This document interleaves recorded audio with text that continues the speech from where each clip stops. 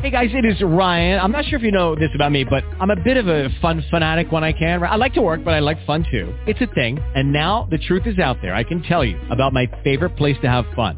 Chumba Casino. They have hundreds of social casino style games to choose from with new games released each week. You can play for free anytime, anywhere. And each day brings a new chance to collect daily bonuses. So join me in the fun. Sign up now at ChumbaCasino.com. No purchase necessary. VGW. Void where prohibited by law. See terms and conditions. 18+.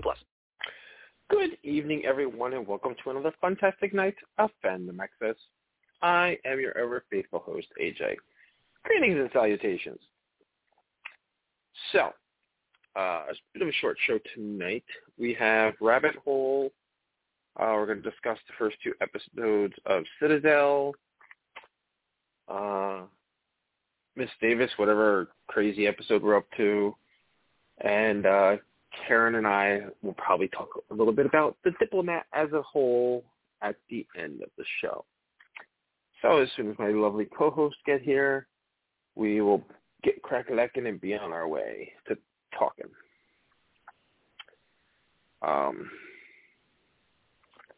What else have I been watching? Miami Man, Florida Man, Miami Man. On Netflix, whatever the name of it is. It's all right. Nothing special.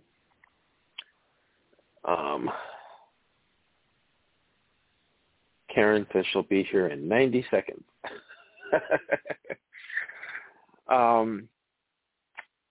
I watched the first episode of Love and Death with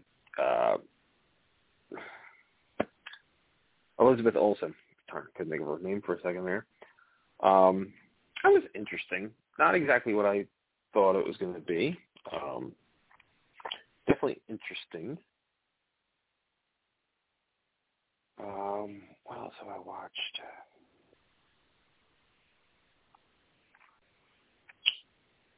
I feel like that's it. So Karen should be here in 30. Oh, there she is. Look at that. Quicker than 90 seconds. Oh, Jamie too. Holy crap. Hello. Yep. Me too. Hello, ladies. How are you guys? Karen, that was quicker than 90 seconds. You caught me off guard. Oh, yeah? Well, I'm at home in New Jersey, and I got to tell you, my dad is 91, and he falls asleep at like 8:30 almost every night. But it seems like on podcast night, he always stays awake, and then at 9:59, he decides to walk up the flight of stairs. That's how it that always was my goes. whole Don't you know this yet? Yep. Yeah. Okay. Usually I'm dealing with someone snoring next to me on the couch, but I'm not for once. Yeah. She just told me to shut up. She heard me. He's not out here right now. We're okay. All right. Well, nice to be here with you guys. Yeah. Yes. All right. We have a short show, huh? Yeah. Before we start, I just want to say because I'm afraid I'll forget if I don't say now. Go for it. Tomorrow, I have some interviews with some of the rest of the Fear the Walking Dead cast as well. But I have a one-on-one with Kim Dickman. So if anybody That's so exciting. Yep. So if anybody wants to send me their questions, you can do so through Twitter, and I will try to ask them. I don't got a lot of time, but I'm going to try to do it, and then I have a round table after that. So everyone's going to ask, how did Madison survive? But, of course, they say that's going to be explained this season, right? Yeah, I believe so. So. I don't know the answer to that yet, but I'm hoping, that's for sure. But yeah. Well, but hey, here's that's great. Here's me wishing for your sakes that the return of Madison actually helps the show. Can't hurt the show, right? Yeah, that's very fair enough. Can't do too bad now. I can only imagine. I can only. It's funny because I've read. Back in the day before the internet and everything, people, actors and actresses, you'd see them in interviews, and they'd ask, what do you think about what the critics said about this, that, and the other thing? They're like, oh, I don't read any of the reviews or anything. In today's world, you can't avoid it.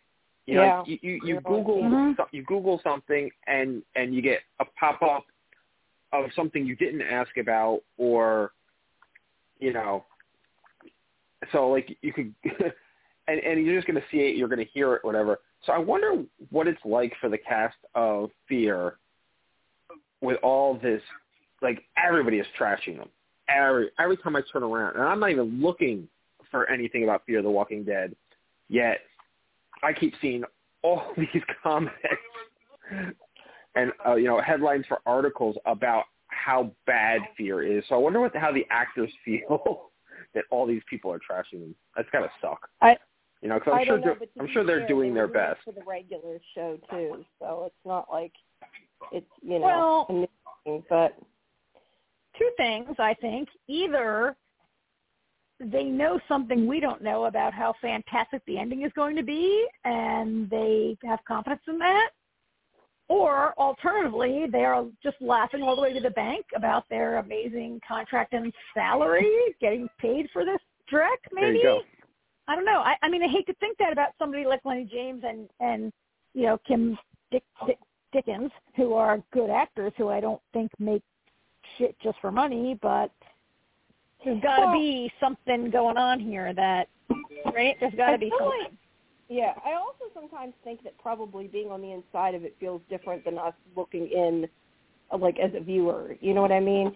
Like, because when you make, I would assume, and I could be wrong, but I would assume that, like, when you're making a project, it may seem like it's going good or feel to you like it's good, and, the critics don't necessarily agree. I doubt that while you're doing it, you're thinking, oh, this isn't. I mean, sometimes they do. I'm not saying they never do, but, aren't necessarily thinking that as they're making it. My point just was, my point just was how much that must suck for them. You know what I mean? Like it's their livelihood. They're putting their all into it, and to hear people, I mean, and critics are shitting on it without even having seen the final season yet. So that's a good point. Yeah. Yeah. Well, here's the other thing. How shitty that must be. The critics might not like it, but the fans seem to. While Jamie and I are over it, it still gets good numbers. It's still one of the highest rated shows on cable, right? People are still watching it, People complained about Somebody the original show, and it still did super good, and it still has a big fan base, too. So it really just depends. Although, to be fair, the original series did have a really good ending. I mean, we liked the ending. So, I mean, that's not to say that the end of this won't be good either. We really don't know until we see it, but we'll have to wait and see. But, yes, I agree with you. It kind of probably does suck. But to some extent, I think, they have to deal with that. And it's not like it's something they can avoid. There's always going to be people who are going to be upset and people who are going to like it. I mean, it's there's not a lot you can do. And a lot of times it's the writers, too. That's the thing that I feel bad is a lot of times, like, actors get, like, shot down and, like, oh, this is horrible or whatever, and it has nothing to do with the actor. They don't make the choices half the time. I mean, sometimes they do. But a lot of times they don't have a choice, and they're, forced to do things a certain way, and you don't hear till, like, years later that, they didn't like it or whatever. So you never know. But at any rate. Well, and for example, we're going to have the opposite situation tonight where we're going to talk about a lot of TV that is highly rated that we hate. So, it can go both ways. That's what I said. Yeah. That's why, to be honest, even before I started reviewing things, I try not to read what people say because half the time I disagree with them, and I feel like it colors your view when you go in. So it's usually good to form your own opinion. But but at any rate, I think it's a good idea that they brought her back. And I think it'll be a good conversation, so we'll see. Yeah, right. Yep. All right. All righty. All right. Okay, well. So on to Rabbit Hole. Rabbit Hole, yes. And I was good. I waited to watch the next one. I'm going to watch it. Good girl. You're so good, Jamie. Girl. Well, that's what I did last week, too. I waited till we hung up, and then I went and watched it. Because I really like the show. It's hard not to, but they send it on Tuesdays, so I have that much restraint. If they send it, like, Friday or something, I probably would watch it. Glad, Jamie, that you can control yourself. This was episode 7. Yeah, and actually, Karen, right. let me go first because I'm going to say something. Yeah, I'm going to start the show off in a way I don't normally. I think Karen's right. Haley is too perfect to not be up to something. Like this week, she sees the laptop and she sees that John has been talking to somebody claiming to be Valance, and she doesn't say anything to Ben. Mm-hmm. She just closes the laptop down, And then I'm not even sure exactly what she took to Maddie, but she takes that flash drive to Maddie, which I'm guessing it has some kind of incriminating evidence on it about somebody on the take that Crowley's blackmailing. Yeah, but it also at the same. But she also used it at the same time to prove that what's his face, Edward is alive, to get her off Weir's back, and so Haley is definitely. It's not that I disagree with Karen before. I just didn't feel it. She definitely was. I thought maybe it was the writing, but now this episode, and if she's not up to something, I'm going to be very disappointed because I don't know that she's bad, but I think there's definitely something. No, I'm not saying bad. I'm saying up to something. What her plan is, or yeah, she's not. Yeah, she's definitely not what she seems because she's just too. Like Karen has been saying, she went from staying with John because he can protect her to jumping in head first into this. It all seems it's definitely leading somewhere. Well, my thing is her thing with Maddie seemed to I'm so worried about Weird. I don't know, I kind of feel like if she was that worried about him, why would she? I don't know that she would go to her. Something just seems off about that to me. Exactly. That's what to me seems wrong. But I wanted to ask you guys, whenever Maddie tells her boss and then she's like, well, I want higher up and then I'll leave it alone. Do you believe she's really going to leave it alone, or do you think she's saying that? Oh, absolutely not. No, she's playing it. She's playing it. So too. Yeah, Maddie is. Maddie made. Good call. I don't think she's going to. Yeah, no, I don't think she's dirty at all. I think she's totally playing it. And she's. I may not agree with the way. Or they'll kill her.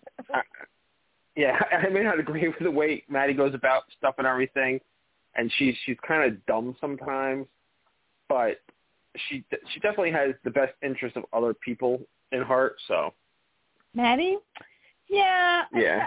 So I think that when Maddie brings that evidence and uses it to get herself promoted to head of the task force, I mean, do they want you to think that Maddie's using it for her own benefit? As Jamie said, no, it's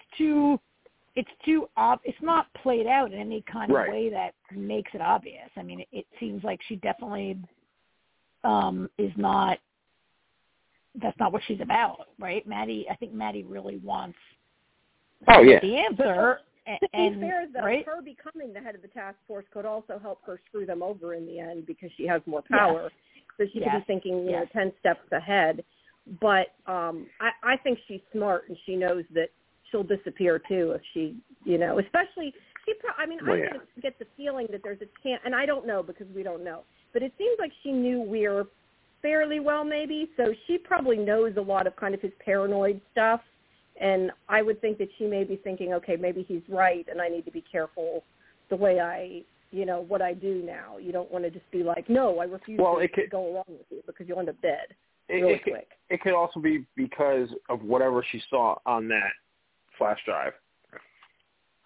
Yeah, I mean, I think that she doesn't really know John. She knows him the way a cop knows a suspect. I mean, they know each other personally, but they're not friends, right? She knows him because she's been circling around him for years.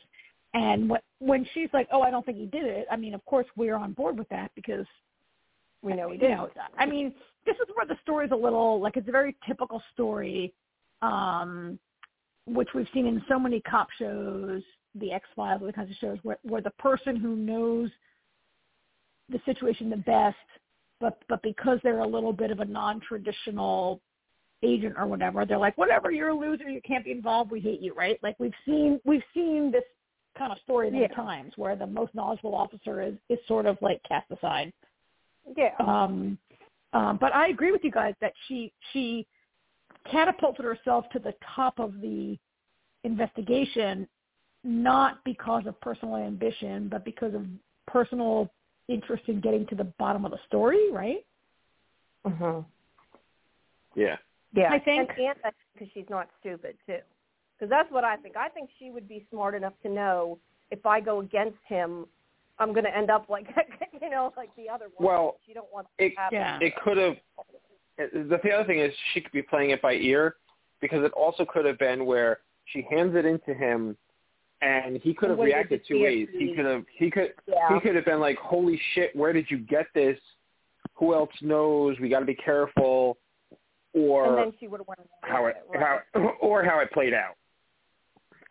Yeah. That's fair. So let me ask you guys, the thing I was waiting to ask you is, did you like how I like how they kind of tried to make us think that Faith was alive in the way that they did it, and how it ends up that it was all flashback, but also how he was communicating with them, but past. Obviously it wasn't happening now, but that he was sending him messages, but he is really gone. I like the way. Well, yeah, we knew that though. We knew that how they were communicating before. And we talked about this last week, angry. Last week we talked about whether or not we thought he was really dead or not, and we all kind of agreed, yeah, he jumped off the building, he's dead, right? Right. But, I guess I like how, he's sending a message. We didn't know for sure that part of it wasn't coming from, the other guy. We knew somebody was using it or faking it. And I'm saying right? I like that it really did come from Valance just, after the fact, but that it really was sort of him. Well, the package did, but whoever's texting him. No. Whoever's texting him, it's Crowley who's texting him. Yes, Crowley's texting him. I'm talking about how he sent him the stone and everything with, the video. Well, yeah, that was. And stuff. That was what I was saying. Yeah, that was. How they did that. Yeah, sure, right. That was premeditated. That was. Yeah. But that he did technically contact him because he had sent him these things ahead of time and just kind of had it all in place and ready. This is what's going to happen, and I'm doing this to help you, but they're going to kill me, type of thing. I just like the way they did it. Mm-hmm. I was getting a little annoyed for a minute. I was like, these better be flashbacks. I hope they're not trying to. I was like, because I swear to God, if they try and say he's actually alive somehow, it better be one hell of an explanation. He had a bungee strap around his waist and you couldn't see it, so when he jumped, he sprung back up and there was some guy on the balcony below him and grabbed him and pulled him. I was like, there better be some fucking, James Bond shit here that we, know. But I did not want him to be alive. Not just because what we've been given already, you can't explain that away. So I was like, these better be flashbacks. Yeah. Oh yeah, they have to be. I'm glad they kind of settled that. While we all were like, no, he's definitely dead. I think there probably was an audience segment out there who were waiting to see. So I'm glad that was really firmly settled. Yeah. And meanwhile, they opened up and yet solved some other stuff in this episode. We had previously seen John talking to the priest in the confessional, and we saw him again this week. But, yeah, that's how it started, right? You're right, AJ. That's the very first scene we saw. And he's back in there with the priest, and he's explaining, and we got John to explain a little bit about how his mind works. I'm not sure that everybody needed that. I don't know about the three of us who talk about the show every week maybe understood that, but maybe it was important for other viewers to see John explain how he's like, when I can't explain something, my mind goes to all the possibilities, and we saw John's mind, we saw 2 or 3 versions of the same scene, not the same scene, but where you almost think John's hallucinating for a moment, but then you see that it's his mind working out various possibilities, right? And he explains very clearly to us, the viewer, how his brain works, which, I liked and I didn't like. I liked it, but I also felt like we're not stupid. We don't need you to totally, we get that his, whatever. But, it was kind of cool to see John kind of come to that himself and be like, look, I'm not, like, he has to admit that he doesn't always, like, get every single thing at face value. I guess I kind of liked it. I don't know. How'd you guys like the whole thing with the whole Crowley? Like, we talked last week about how the old man, we're like, that's not Crowley. And it turns out this week, in fact, he is not Crowley. Crowley still has yet to be revealed to us, right? We saw that scene. And there were so many big twists this week. Like, with the briefcase, I love that twist with the briefcase where John finally realizes that, like, the senator, she didn't want the briefcase because there was incriminating evidence. She wanted the briefcase because she wants the power of having all that dirt on people. Yeah, that was kind of like, nice twist. That, like, last week she was using John, but John used her, and this week we find out she was using John on a whole different level. And John, like, there, I love that there was another whole level that we didn't even know about last week. And ultimately, it was all the Ben stuff. How do you guys feel about the Ben stuff that happened? Like, it seems to have maybe resolved itself a little bit in this episode, right? I mean, how do you don't talk at the same time. Jamie first, the whole Ben and John thing. How did you AJ first, the whole Ben and John thing. How did you like that? I liked it because I felt like there was a moment there, like, I knew that the whole Crowley thing was bullshit. Crowley's like, no, this is really Ben, and I'm trying to stop him, and John, trying to make John think the other way around. I liked it simply because some of it makes sense. Like how John keeps seeing his father killing his friends. Now, we know that Kyle killed them. It's kind of funny when you think about it because if Ben hadn't gone after Kyle, Kyle doesn't get the gun and go back to the office, and they're not dead now. You know what I mean? So it's kind of, I like the way we watch and see his mind work, and even though the way he plays things out aren't necessarily true, it makes you wonder what Ben's true motives are, because I feel like nothing is what it seems with anybody, and there's still things that Ben is not telling John. So I think John has every right to be suspicious of Ben, because Ben is not telling the whole story here. There's going to be a shoe that drops with Ben and John. So I like the way it played out. Yeah, I was going to say a lot of what you said, I was just thinking the same thing. Like, I like that they kind of resolved it, but at the same time, I feel like it's not 100% resolved, because it still feels like there's stuff he's holding back. You're right. It was 100% his fault that he set it in motion, that it happened. I do like that John kind of finally realizes that, they're trying to pit him and his father against each other, but I still don't think he's being 100% honest. I don't trust him 100%. You mean Ben? You mean Ben's right? Being honest, I don't totally trust. I don't know that I think Ben is, like, quote unquote bad, but I don't think he's being 100% honest. Although I don't know, I trust him less than I trust Haley. So I don't know what that says. So you know what? I agree with you on that. I don't trust Haley, and I'm not convinced that Haley took that information to Agent, what's her name? Agent Mira? Agent whatever. I'm not convinced that Haley did that purely for, like, John's benefit or whatever. Like, I still don't trust Haley. I agree with both of you. And I agree with Jamie, I trust Ben less, because we keep finding shit out about Ben, and he's always got an excuse. Like, this week we found out that he lived 3 blocks away from John for the last 30 years and, allowed John, or last 10 years, I guess, and allowed John to think he was dead. Like, every time John says every time Ben has a reason, I'm like, wait a minute, you made a 10-year-old think that you killed yourself, and you let your son see a dead body that he thought, like, what?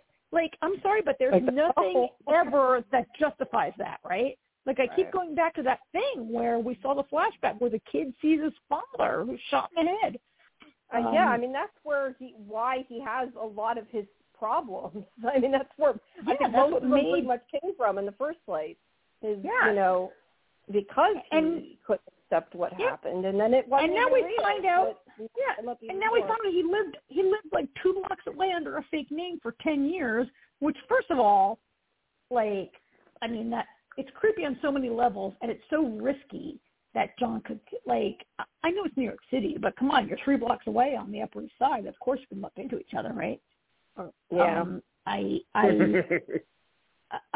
mean, it's so terrible. Like, the more we find out, everything we find out about Ben is more and more. He's more and more of a horrible person. Like, you think a guy who tricks his kid into thinking that you killed yourself and lets him see that can't be worse, and yet you see that for the next 40 years he continues to fuck with John. It's just like, and there's no way we can trust him. Yeah, and I was going to say, it's not so much him letting him think he's dead. It's the fact that he let him see that, because that would mess any kid up.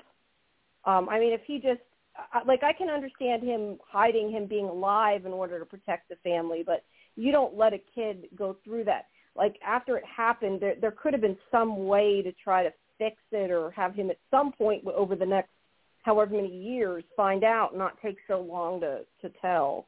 Well, you didn't just let a kid go through it. It was like part of his ultimate plan for his kid to go through that, right? Well, I think because at the very beginning he didn't want him to, because he tried to go back in when he walked in. Oh yeah. You're right. Yeah. But he didn't work very hard to stop it from happening.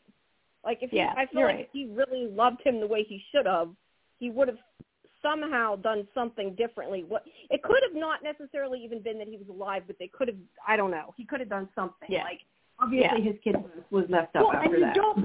You don't move 2 blocks up the street and like spy on him and don't, right? Like, come on, it's all messed up. It's totally messed up. So, and those kind of things make me not, I don't believe anything Ben ever says. And I think this episode, we were supposed to maybe think that, okay, Ben is actually against Crowley, like, that Ben is, like, I don't know. Ben is like, everything that Ben says is like, I did it for your benefit, John. And you're like, really? Like, what? Like, again, I hate to say this, but it happened today on General Hospital, where the villain was like, I'm trying to destroy the planet for your benefit. And everybody's like, what are you talking about? Right? Like, it's very soap opera. It's very, like, B-movie. It's very, like this idea that, like, I did all this for your benefit, John. And the kid has been, like, emotionally and psychologically screwed up since he was 8 because of this, right?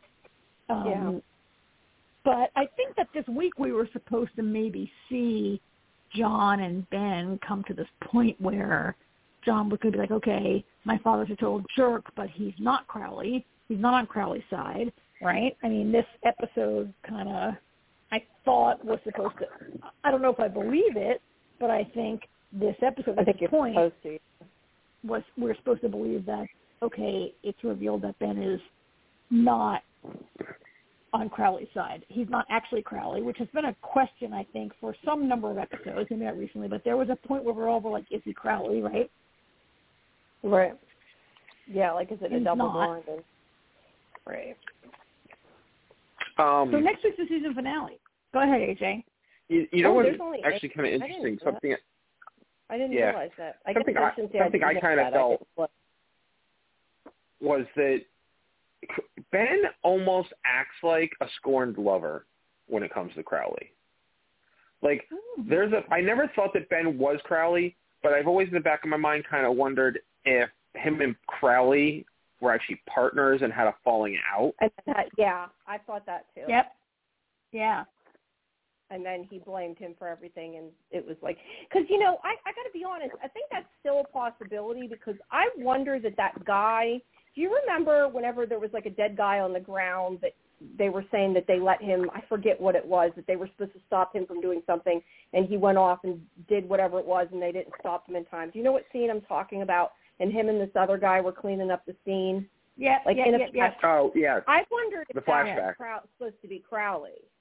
The I guy have wondered that also, possible. Jamie. I thought the same thing. Was his partner in Latin America at that time Crowley? Right, and that became, because that guy seemed like he had some kind of radical views, if I remember rightly, and that's what made me think that I wondered, like, what became what it is now. Yeah. You know, that guy had that. radical view. That guy's radical views, as you call them, were like, yeah, let's just kill the witness.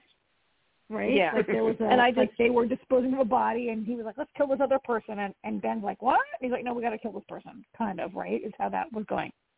Yeah. And yeah. I just wonder that was, and that's like AJ said, like he was his partner. I kind of wonder that might turn out that was Crowley, and that's why he knew him. Because he seems to know him pretty well, in my opinion, the way they're going about it. Like, it seems like it was somebody that he knew, at any rate. Yep. I think so, yeah. I think it's possible. Well, we will find out. Yeah. I mean, so next week's the season finale, and I don't really know what's going to happen.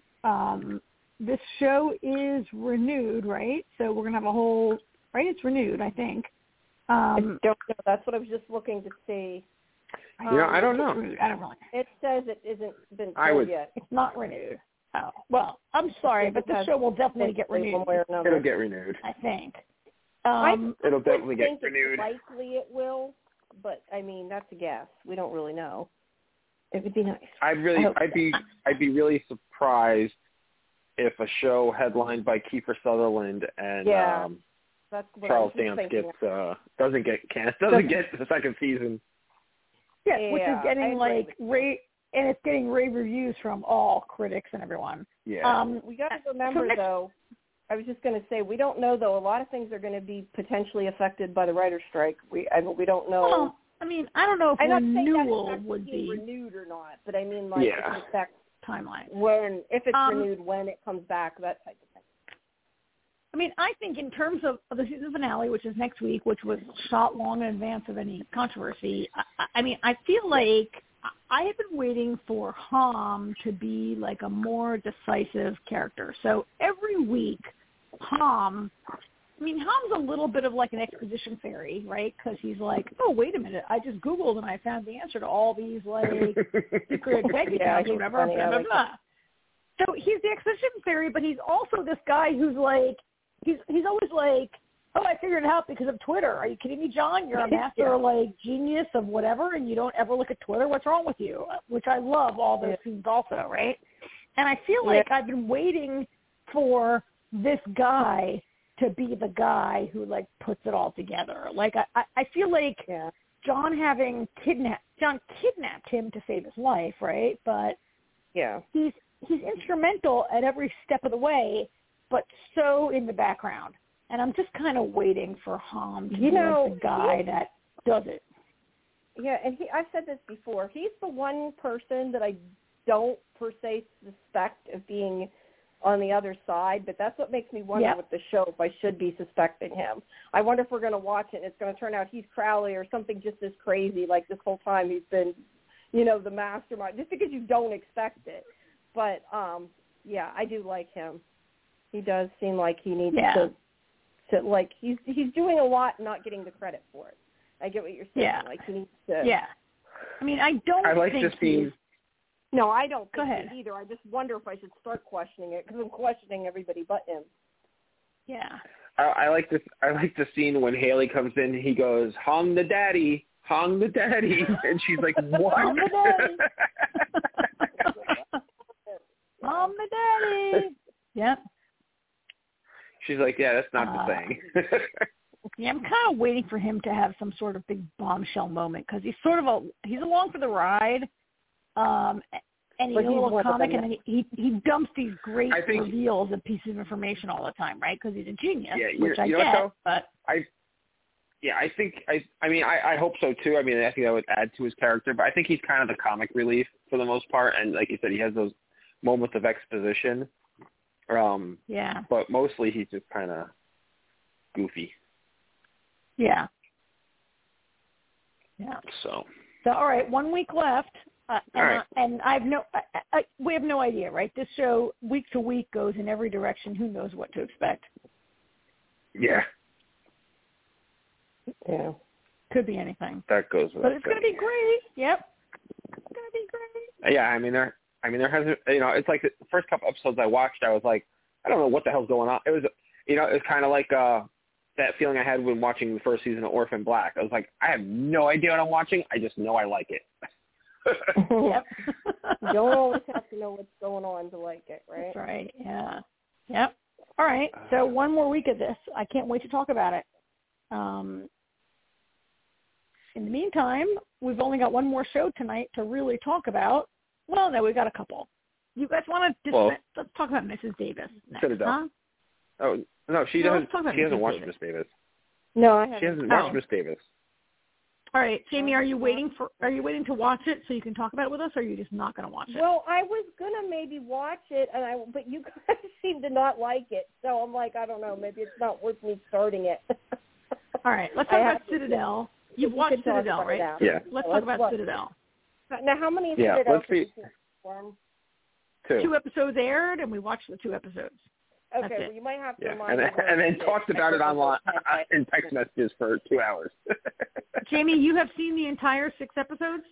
No, I have seen 3, I believe. They didn't send them all when I first got them, so I didn't watch them all. But yeah, so I might end up ahead. I'm afraid I don't remember. I told you, when you see all the things together in one long thing, it's like it's hard to separate in your head what's what. But but yeah, we can I can overall talk about it. Well, we saw the flashback. We saw what's his name? The guy gets his memory back. He goes to meet Priyanka Chopra in her restaurant. They get in a big fight. She gets her memory back. And that's pretty much what we saw, right, AJ? Oh, okay. I've definitely seen further than that, then. Yeah. Pretty much what we saw. Well, what did you guys, I mean, this, we talked about how, and this is sort of what we were alluding to earlier, is that this show is not getting the best of reviews, let me say that the other way. It wasn't getting the best of reviews. I guess I don't know what people are saying now. I know we were talking about how they redid the pilot or whatever. I'm losing my brain. But it's not getting well reviewed. I think that AJ and I, the way we each experienced it, like AJ, you watched it without reading reviews, right? I watched it after reading reviews, and I think we had different experiences based on that. Yeah, I think me and AJ, were more aligned than me and you. Because I feel like I liked it for what it was. Like, I enjoyed it, but it's like an action show. I mean, it's made by the Russo brothers. I didn't expect it to be this sort of deep involved thing. I expected it to be a fun action, blow up, shoot people type thing, and that's kind of what it is. So yeah, I liked it. Is it super deep? Yeah. Not necessarily, but I wasn't really looking for that. So I think it's I mean, for me, it was exactly what I was expecting. Like you said, it's from the Russo brothers, so I was expecting a kooky plot with lots of action. That is exactly what I got in the first 2 episodes. You know, I mean, we talked about this in text, the 3 of us. You know, sometimes we live in a world now where everybody overanalyzes everything, and I say this all the time about a lot of stuff. It's like, why can't anybody ever just enjoy something for what it is? If you don't like it, that's fine. Move on. Enjoy it for what it is instead of what it's not. Exactly. You know, I mean, that's like, well, Karen and I will talk about this in a little bit, but I think I'm going to move on from Miss Davis. Yeah.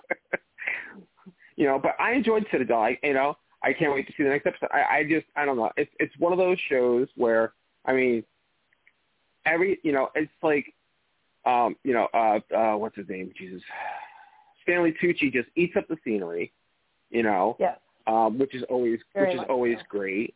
I mean, our 2 leads are beautiful, As far as the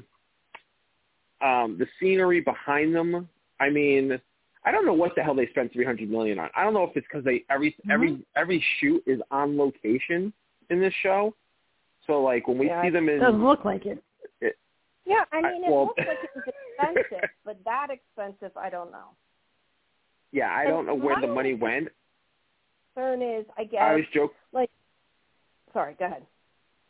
No, I was just going to say, I was joking with Artie because he wants to watch it, but he hasn't yet. And I said to him, I was like, I was telling him about the critics and everything, and I was like, it doesn't really matter what anybody says. I was like, this is Richard Madden's extended audition for James Bond. Yeah, I mean, so I feel like, so I really was let down and thought it was kind of shitty, but I think that's probably because, as you know, I had read a whole bunch of reviews and stories about it, and I knew going in that this was a $300 million show. It's only 6 episodes. It's $50 million per episode is the average. And this does not, come on, this does not look like a $50 million episode, right? No. I mean, and shooting on location, they're barely on location. Like, I think I texted you guys that I felt like that opening scene on the train is the same recycled CGI from the Ark. It looks exactly like the spaceship on the Ark when they're inside in this train. Not exactly, but it's pretty white and gray and basic and nothing. It's funny. Right? When you said that, I immediately knew what you meant. Yeah. And hadn't thought about it until you said that. The question I have is, like I said, I liked it. I like it for what it is. I think it's, a good action show. But I don't know. I question that, okay, if they put this in different countries, there could be different versions of them, and I feel like maybe each country will watch their version. But I feel like there's not enough substance for me to want to go watch the other version. Like, I don't hear like I was the opposite. Not like a Marvel movie where I want to know what happened to all the other characters. Like, I don't care about the rest of the universe, at least not yet. Like, it's not that good. You know what I mean? Like, I like it for what it is, but I don't need to go beyond the show. So, all right, AJ, go ahead before I rant. Go ahead. No, I was going to say, actually, I'm kind of the opposite. I'm kind of curious to see the other, because all right, the Citadel that's on Prime right now, this is like the global mothership. They're going to be bouncing all over the country. All the spin-offs, India, Mexico, Spain, and Italy are all going to be localized. So the spin-off for Italy is just going to be in Italy. They will never leave Italy. So I think it's going to be – I'm kind of intrigued by the idea. I think it's kind of a cool idea. I think that's why the Russo brothers were brought in the first place, because they have history with doing franchises. I don't know if, this is Prime's plan to make Citadel like their franchise show or something. Maybe if we saw a local version first, maybe we would have been more right. Like maybe if they made it. I like the concept. I like the concept and idea. How it plays out is another story, but I'm kind of curious to see them. I just really like this part. I don't care enough to know. Like, I don't like. I'm saying that I might like it more as it goes, but. So you guys, I thought the show was not that good. I mean, again, I was expecting it to be like a legit spy show with an interesting conspiracy storyline. I mean, I knew it was about like these people had lost their memories and were getting them back, and I knew there was some borderline fake science involved in getting your memories restored or whatever. But I found it to be, I don't know. I thought it was very thin. The plotting is very thin. The characters are very thin. The dialogue is kind of really bad. And my issue was that I thought I was watching like kind of a better show, and I didn't realize. I texted you guys, oh, this is the Kingsman. Is this based on a comic book? Because this is a ripoff of Kingsman. If you guys have seen the movie Kingsman, I haven't read the comics. I love AJ Kingsman. has. If you know Kingsman is about like this undercover spy agent that nobody knows about. And then in the movie, they get destroyed, and in Kingsman 2, they come back or whatever, right? And I was like, oh, this is like a comic book level spy show. If I'd known that, I would have had a different expectation going into it. I think I was expecting like a prestige television script and storyline. I definitely thought I was going to see prestige television. And what I was seeing was comic book level television when I saw it. So my expectations were, I was like, what is this crap I'm watching, right? And it took me into the second episode to be like, oh, this is borderline like Austin Goldman, whatever that guy's name is, Austin Powers, right? I'm like, oh, this is a borderline comedy kind of show that I'm watching. So I was really disappointed in the first episode. It took me a while. It was really when AJ texted and was like, just enjoy it for what it is. And I was like, oh, wait, it's not a serious show. Oh, I get it now. It's two really hot people getting in fights, and being in different locations. Okay, I'm down with that, right? But it took me a while to get there. You know what always, speaking of hot people, you know what always amazes me? Yeah. How the heck did she do all those fight scenes and then land in the water and come out, and her dress was still in one piece and on her? I know, right? Okay, continue. That's funny. I have not thought about that. Right.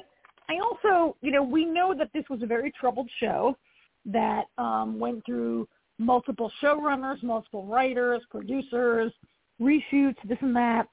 And it was originally 8 episodes of 1 hour. It got cut down to 6 episodes of 40 minutes.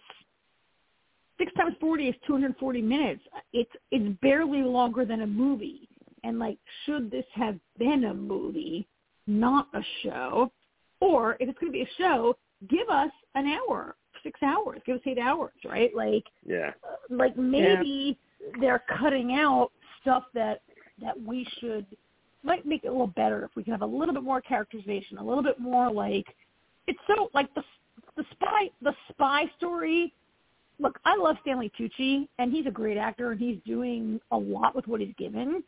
But he's this borderline Alfred character who he gives the exposition dump, and he's like, oh, we were a spy agency, and then there was this other spy agency, and there was Hydra, and there was this, and we got in a fight, and we were destroyed, and now we're going back against Hydra. It's very one of the It is. It's very right? Shield versus Hydra. It's very Shield versus Hydra. It's very unoriginal kind of storytelling, which could be fine if it's really fun and sexy and action-y, right? I think maybe we need the hour, not the 40 minutes. I wonder if what I need is more, I don't know, Vin, and it's the character, the 2 leads are hot. There's some stuff going on. This is not a $300 million show so far. We've seen 2 episodes, and have we seen $120 million worth of programming right now? I don't know. Come on, Amazon. Is it on Amazon? Bring it around, right? Yeah. And so going back to the multiple countries, let me just complete this thought, AJ, real quick. No, go ahead. The idea that there's going to be 5 shows in 5 countries, it's a very interesting idea, but I think it's a mistake to build that universe before you've proven one show. The Marvel universe. Maybe if we had an American version first, and then they brought a hit. You have an American hit. If you have a hit show, at least when Marvel builds out the universe, they've got multiple intellectual property over many comic books and shows and whatever they're building on, right? I can't believe that Amazon sunk this much money and committed to 5.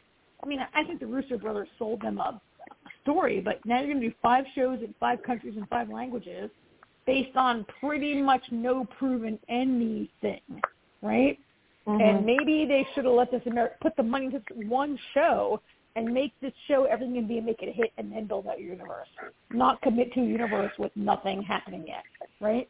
Well, I mean, on that thought, the perfect example is when Iron Man 1 was made back in 2008, Marvel had an idea what they wanted to do, but nothing was committed. You had the end credit with that at the end of Iron Man, that got you going, holy crap, what's their plan? They had an idea, but there was no commitment. Had it bombed, the Marvel Universe wouldn't be what it is today. It'd be done. Yeah. So I agree with you that I think it's very risky. I mean, they're basing this on the success of the Russo brothers. I mean, they've been riding high for a minute, and pretty much everything they've touched has turned to gold. So I think that's what Amazon was banking on. I understand taking the risk, but at the same time, because of who they are, but at the same time, I totally agree with what Karen said. You don't know how it's going to go. I agree there too. Get something going first, then that's it. I mean, I know you guys like this kind of stuff. You guys both like this a little better than I do, but I mean, we agree that it's not the greatest spy show we've ever seen, right? I mean, you guys agree that there's weaknesses to this program. That's why I said I enjoyed it for what it was, but I don't like I agree with AJ. Like the idea is interesting, but I don't find the global idea interesting enough for me to want to go watch the other series. Yeah. You know what I mean? Like it's not there. Now that may change as I see more of it. I don't know, but at least at this point in time, it's like I'll commit to watching part of one. You know, I don't care enough to go find the other ones. That's the thing. Who knows what's going to happen, especially now with the writer's strike and everything. The others haven't even, like, I think the Italian one is in, like, pre-production, which they have barely written a script for it. And I know there's something going on with the one with India.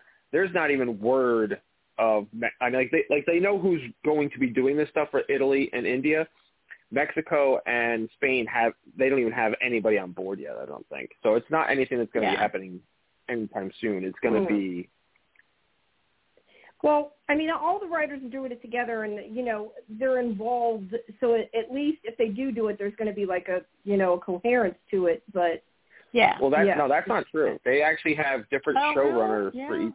They're going to have different writers and showrunners for each show. But they're working together to get it coherent. At least that's what I understood from what the writers said. Oh, I think it's in the same universe, but not overlapping. It's kind of like the way X-Men is in the Marvel universe, but the X-Men are entirely, have until now been a completely separate entity to the rest of Marvel, right?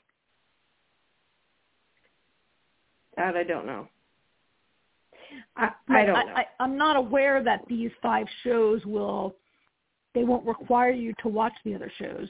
I don't think. Oh, no. I don't think that's what I'm understanding. To see the rest, but I think they're going to connect, I thought. At least that was my understanding. That's my understanding. Yeah. Like, we're going to see other agents that survived in – I mean, we're putting the cart before the horse here, I think. I mean, I would like to see Amazon find a hit show and commit to it before they plan this. Like, can we name one really great Amazon hit show that they have released that they should have kept and finished? Right, The Wilds got canceled. Paper Girls got canceled. Okay, so The Man in the High Castle went 4 seasons, I think, and it was really good, but it was never a hit, right? What about that? I never watched it, but Miss Maisel or whatever the hell.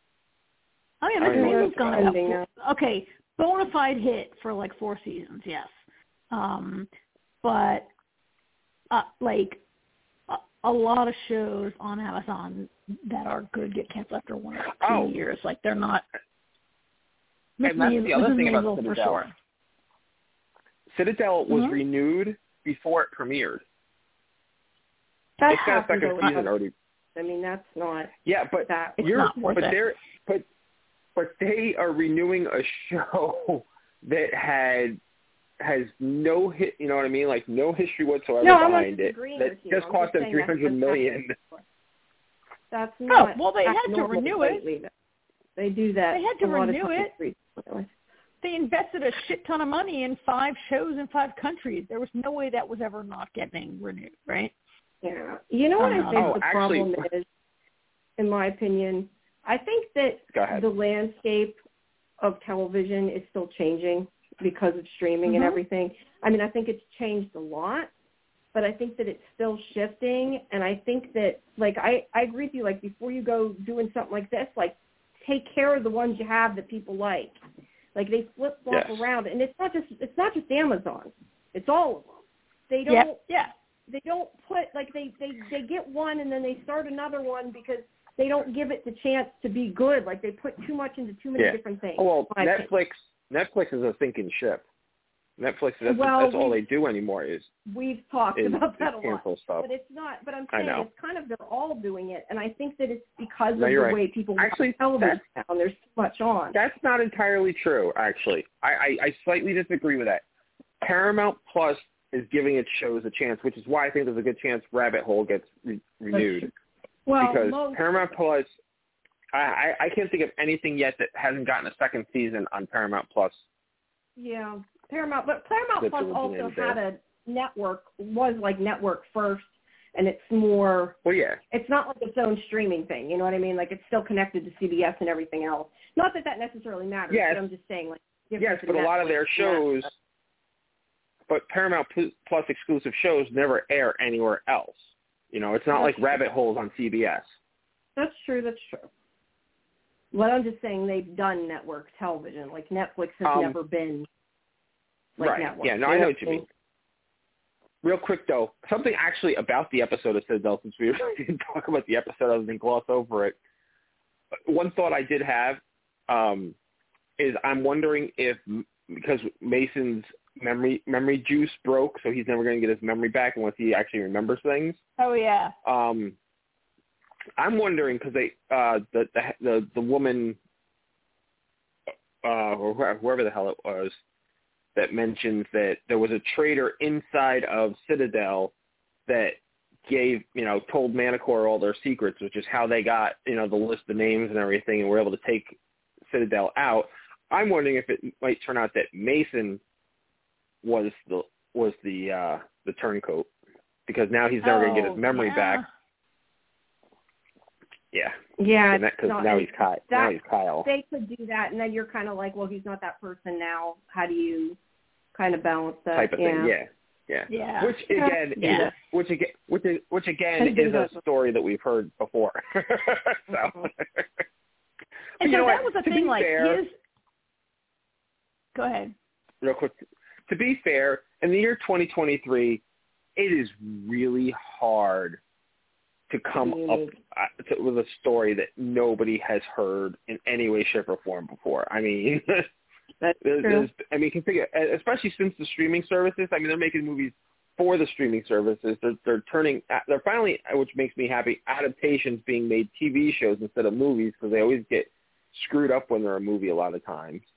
Mm-hmm. So there's good and bad. When you try to find original programming, though, it is difficult.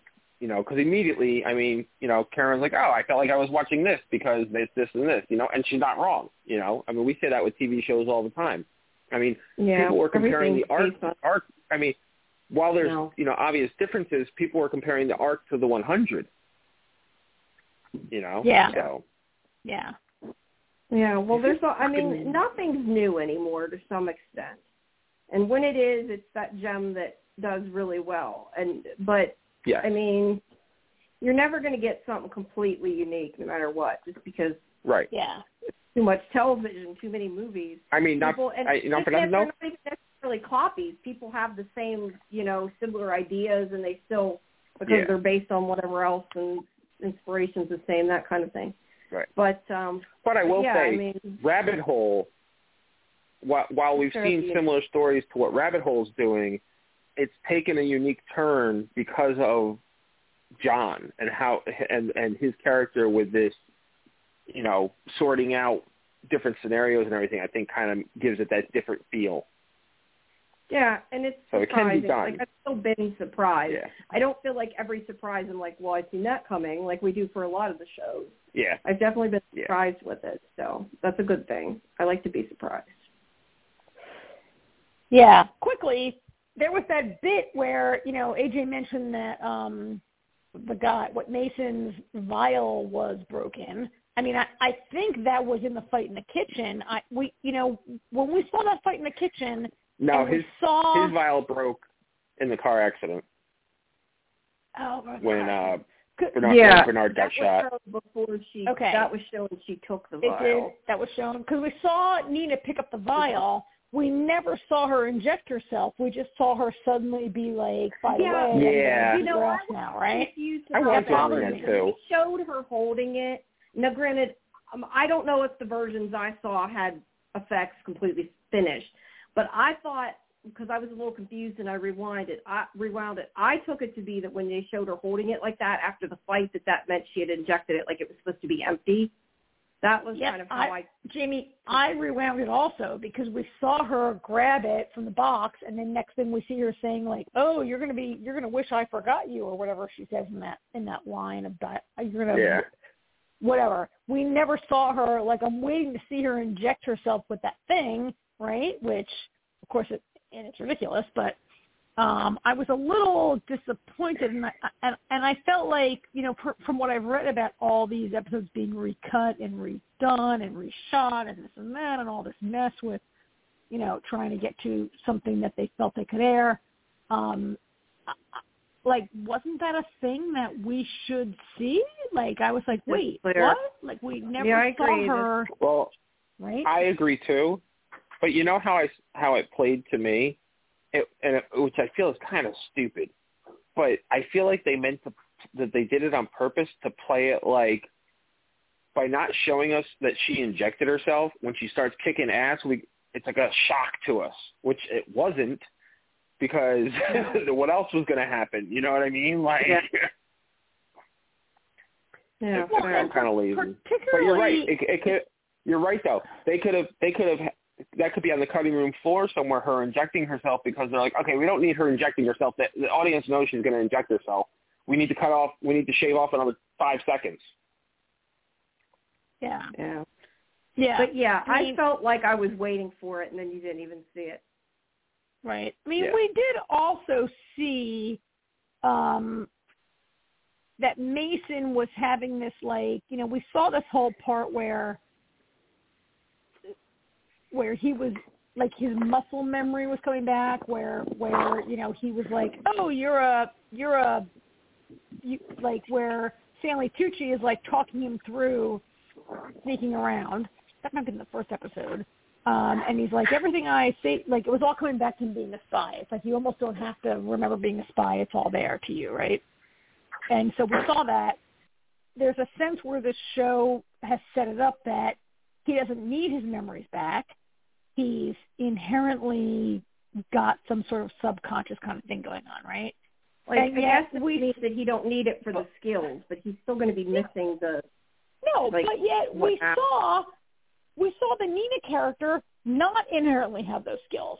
Like, it kind of pissed me off that the man had those skills, came right back to him, but the woman did not have those skills come right back to her and was getting her butt kicked and her ass kicked, and it was only when she injected herself off camera, and then she gets her memories back, and now she's a super spy, right? That was a little annoying to me. That the man, Stanley Tucci's like, you can do this. I'll talk in your ear. You're a super fighter, whatever. You can do it. And the woman doesn't have it unless she gets her memory back, right? Isn't that what happened? Isn't that what we saw on that screen? Did you guys not feel that way about it? I didn't think about it that way, but you're right. You're not wrong. Well, all right. You're not wrong at all. But I'm not. I think part of it. Well, no. Part of it is, I think him throwing the knife at her and her being like, what the hell are you doing? I think that was for comedy, obviously. That was a comedy moment. Yep.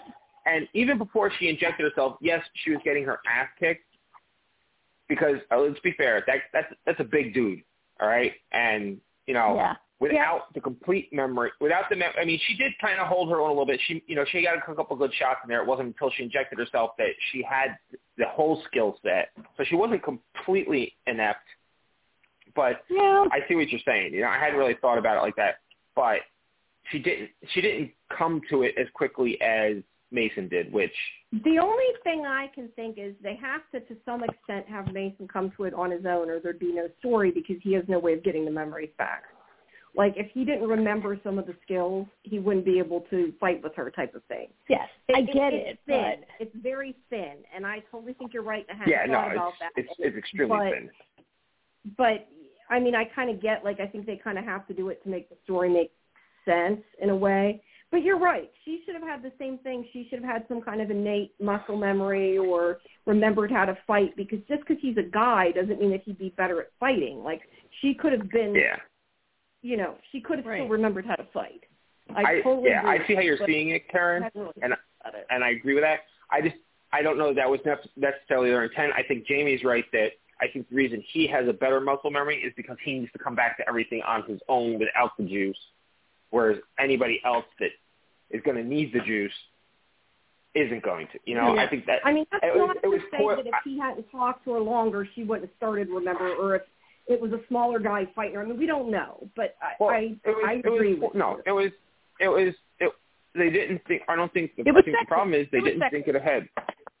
Yeah, it kind of was, but I don't think it was done to be sexist. Like, I agree with you, but I don't think that... I think it's because he needs to remember, or there's no story. I do think the thing with the knife was comedy. Like, it was done to be funny. That's what I'm saying. It's kind of I think when they wrote it... He's like, oh, I thought you'd catch it. I get that, Yeah. When when they wrote it, they didn't think about how it was going to play out and what it was going to look like to the audience, which is why I'm saying Karen's exactly right. It was definitely sexist, but I don't know that it was intended but I don't think to be it was sexist. Well, and they probably didn't think that I would watch The Diplomat first and have, like, my sexist Oh, my God. up, and then I would watch The Citadel and be like, are you fucking kidding me with this sexist bullshit? They also probably didn't expect you to read all 30 reviews saying how awful the show was before you watched it either. Well, yeah, exactly but why to be fair, I read 0 reviews that commented on this. That this was my own thing in my own brain about this sexist thing. I know. This was not in the reviews. This is an isolated you were looking for other things. You were like, all right, they were right about that. What else can I find? I mean, I'm not wrong. It's not wrong that the man, You're not wrong at all. muscle memory and the You're not wrong at all. My drugs. question is, do you think he's going to eventually get his memory back? Though, because I question the fact that the science that they can remotely erase your memory is weak to begin with. Yep. Well, but I don't have a problem with that science. Anywhere. It's the point he's not supposed to be able to, but I question he won't anyway. It's the science in the show, so I'm okay with it. I mean, there's been crazier sciences and things we've watched. Right, but so I'm just saying, okay with I wonder if it's going to end up eventually that he will. Yes, I think so. Actually, I have a feeling he probably will. Do you know what the first thing I thought of was when Bernard says to him, be careful with that, it's the only one. My first thought was, seriously? You don't have a backup somewhere? Come on. Yeah. That's just stupid. Yes. I mean, this is a show. I texted you guys almost immediately. I texted you and said, are you kidding me? You put all the nuclear codes in the entire world into a single briefcase. How stupid is that, right? And AJ's like, well, probably not. And so the idea that you only have one copy of your entire memories, AJ, you're probably right. There's probably another copy. And I think that if he doesn't get his memories back, is there a love triangle? Is the love triangle between his wife and Nina? It's not established that he had a relationship with Nina, but in the first scene, they're very flirty. They have this very love-hate kind of broken up kind of thing, right? They've been together, they've broken up, whatever. And yes, he could still be flirty with her, but he appears to be devoted to the wife. And if he doesn't get his memories back, where is that love triangle, right? I feel like that. Also, AJ, you're right. It's just stupid to only have one copy. It's idiotic to not have a redundancy. So that's got to be coming, right? I really think that it's just a theory of mine, but the way it's going to play, I feel like I can see it playing out is as they're investigating everything and they're like, okay, we got to figure out who the mole was and everything, and they're going to figure out that he was the mole, and he, it's going to play out with I'm not that person anymore. So I wouldn't be surprised if he doesn't. If there isn't another copy, he doesn't completely get his memory back. That would make if he deleted his own second copy, Again, now as far as the love triangle, the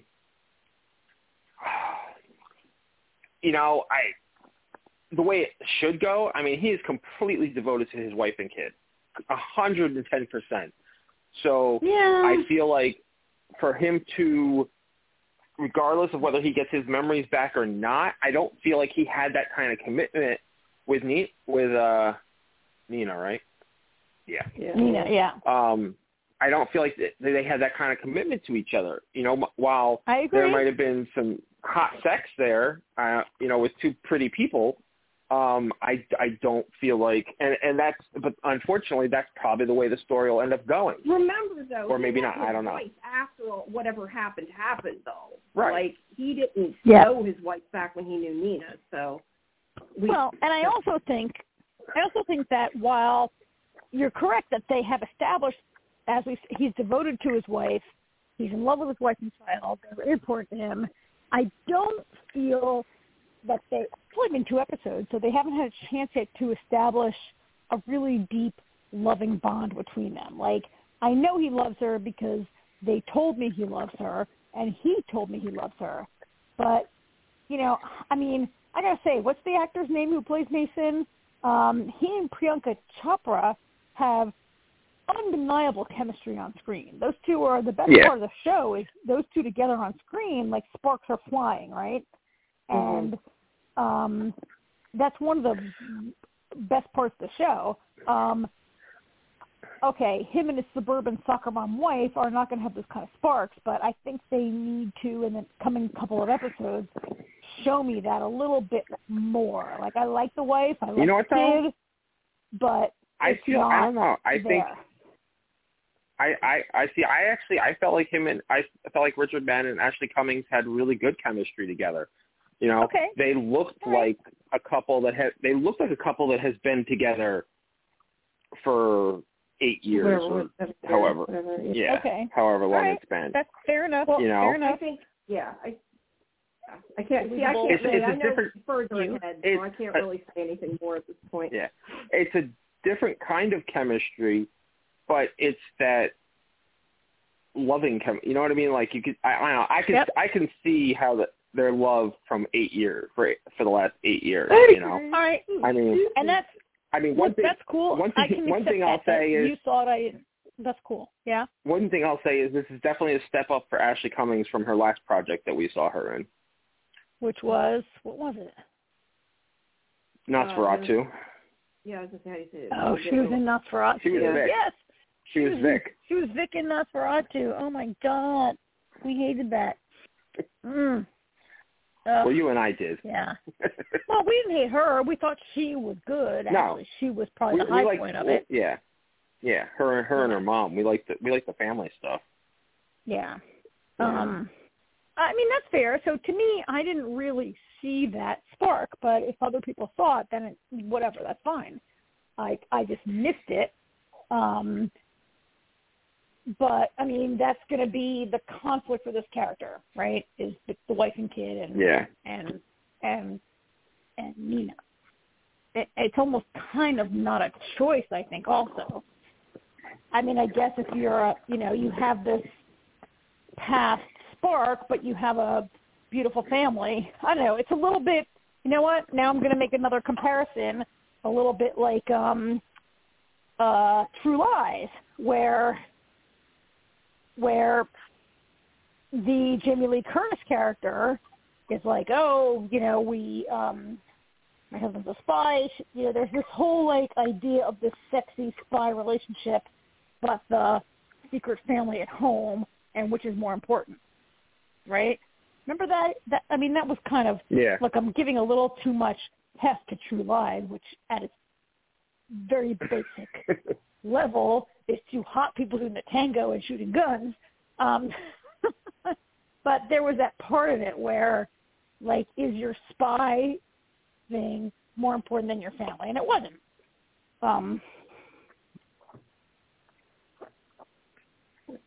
Right. So that, whatever, when I say that's where that's going, what do I really know what I'm talking about, right? Whatever. Shut me up. It's okay. Citadel. Well, it's a lot of money, and it's going wherever, and we'll see what happens. We got 4. We got 4 episodes left, so we'll see where it goes. Yeah. Okay. A little bit. I'll give it some time. All right. So, all right. Talk about it next week. 2 more next week, or one more? Is it going to be 1 more or 2 more per week? I don't know. I want to say 1, but don't. I'm not 100% sure. I can look at it real quick. I feel like I think it's 1, but I could be wrong. Usually it's 1, but I'm not. Yeah. All right, we'll see. I got to say, it was definitely smart of them to drop the first 2, because had I just watched the first episode, I might have been a little more annoyed. Yeah.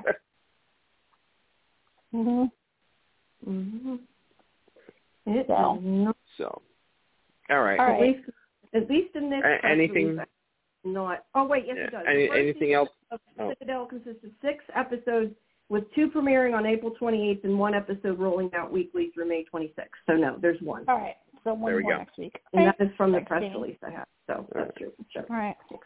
All right. Well, I guess that's it for me since I haven't seen the other show yet. I may try to watch it if I have time. I wanted to see it. I thought it looked pretty good, but after listening to you two, I don't know. But that's where I said read reviews now. But we tend to sometimes think similar, so I don't know. It makes me leery of spending, putting that many hours into it. But don't have time right now anyway. It's weird. So. not what I was expecting at all. Other stuff to do, yeah. The only other show I've seen... Jamie, you got enough stuff to do. Yeah, I got enough stuff to see. No, but I was going to say, I did see one show that isn't really the kind of things we watch, but Primo, which is kind of like a sitcom, I guess you'd call it. I thought it was pretty good. I mean, it's not the kind of show we'd cover, but I just was going to say I did see it, and I thought it was pretty good. Like, I wanted to see more of it. I enjoyed it. It was funny.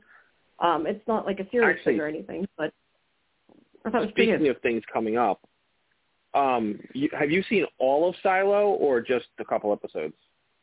No, I've seen all of it. All of it? How'd you like it? I liked it. Yeah, I saw all of it. I'm like, wait, did I see all of it? It's on what channel? It's on a channel that I don't have. It's on Showtime, right? Apple TV. Apple, yeah. It's on Apple TV. I won't watch it. I've read the book, but I don't have. Yeah, Apple, I liked it. It's a different show. I didn't expect a lot of it to be, like I said, a lot of it is sort of like weekly, like sort of mystery. A little. It's not completely, but like it's got like mystery of the week mysteries and thing, which I didn't sort of expect. But it's got a lot of over, Yeah, I watched the trailer. I watched the trailer for it, and I was like, oh, is that show Jamie was talking about? And I was like, that seems kind of interesting. Actually, you know what kind of vibe I got from it? A little bit was Hunger Games.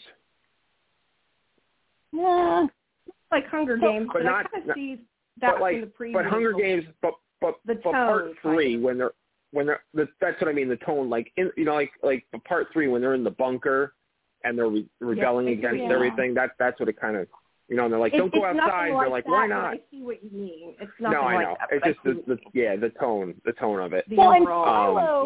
Silo's kind of part of it. Like I've read Wool. You haven't read Wool, Jamie, right? I've read Wool. I've read Silo. I've read Sand.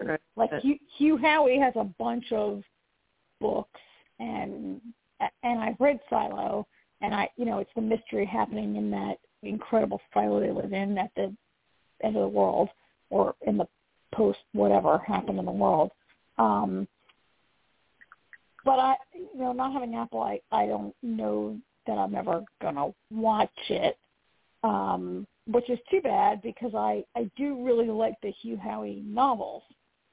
I haven't read how close it is to it or whatever, and I don't know if Apple has the intention to make his other books into. I don't know if there's an intention to make any of his other books into a show. And the interesting thing is that I think Hugh Howey was like a self-published Amazon guy. I don't think he was if I remember correctly, I think he sort of got his own books on Amazon and they kind of took off, and he wasn't like a traditionally published author. Cool. I think. Yeah. All right. Anyway, I got to tell you guys, I watched everything on TV this week to try to put off Mrs. Davis, which I hate so much. I watched every spy show on every channel ever. I watched like 1 million minutes of television, and in the end, I had to watch Mrs. Davis for this podcast. Let me put it to you this way: my week began. I was like, I watched that movie Ghosted with Ana de Armas and Chris Evans on Apple, and right before I started watching it, I'm like, should I watch Miss Davis? And I'm like, nah, I'm watching a movie. I'll watch Miss Davis later.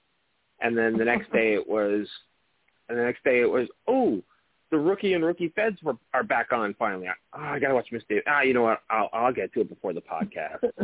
And you then guys it was, are making me feel like I should go rush and watch it.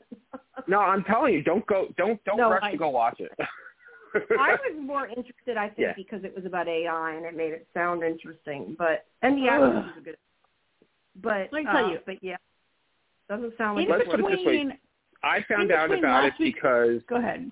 Sorry, go ahead. No, go, AJ, go. I found out about Miss Davis because I was, it just happened. An article caught my eye, and it was like the 10 TV shows that everybody has to watch, and Miss Davis was on that list. Some of the other ones I was already watching. I think one of them was Lindelof.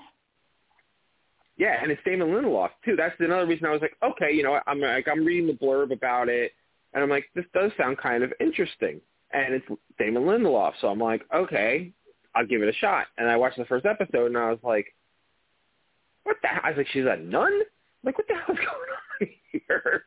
And each week I just more and more going, what the hell? There are some things I like about it, but Karen and I get into that more once Jamie says goodnight. I got to tell you, Jamie, since last week, since the last Mrs. Davis a week ago, I watched 8 episodes of The Diplomat. I watched at least 6 or 8 episodes of The Night Agent. I watched 3 episodes of, what is that crappy, The Consultant. I tried to watch The Gray Man. I have tried to watch every single show that's out there to avoid Mrs. Davis, which I watched today, and I was like, whatever. It's not, it's actually better than some of this crap stuff that I watched, but it's not like, I really, Mrs. Davis, Jamie, don't. Let us finish talking about it, and you get on with your life, okay? All right. Well, I'm going to go. You guys talk about it. All right. All right. Good luck with whatever you got going on. Yeah, next week if you guys have seen Silo, maybe we'll talk a bit about it. I know, Karen, you said you don't have Apple. Maybe you'll get a preview or something. Yeah. All right. All right. I'll talk to you guys later then. All right. Night. Bye. Bye-bye. All right. Let's talk about Mrs. Davis. AJ, I do not like this show, and I watched it this week, and I think we need to stop, Karen. I think we need to stop. It was kind of better, and yet a gigantic waste of time this week. Like, this entire episode was basically a flashback to, remember last week when you were like, oh my God, in the end it turns out that video is a commercial. What the hell? That's so annoying. And then this episode is almost entirely a flashback into how and why that commercial was made. Yeah. Right? Like, I'd say 75% of this episode was about that. Oh, yeah. The only parts that weren't about that was when they would cut into it and be on the beach, like when Wiley would make a comment or something. Otherwise, it was all about the flashback. And Schrodinger was like, will you shut up? You're so annoying. Yeah. And then in the last, maybe 3 minutes of the episode, they reveal that Clara's liver was the liver that was transplanted into both Lizzie and Wiley when they were children, right? Yep. And so because they have the liver, I'm not even sure what that means. That means that maybe, what does it mean? They could maybe drink out of the grail because when the mouse drank out of the grail, the mouse died, but then the cat ate the mouse and whatever, right? And didn't. Yeah. So maybe they can drink out of it and... Yeah. If you get essence of the Grail secondhand, you're okay.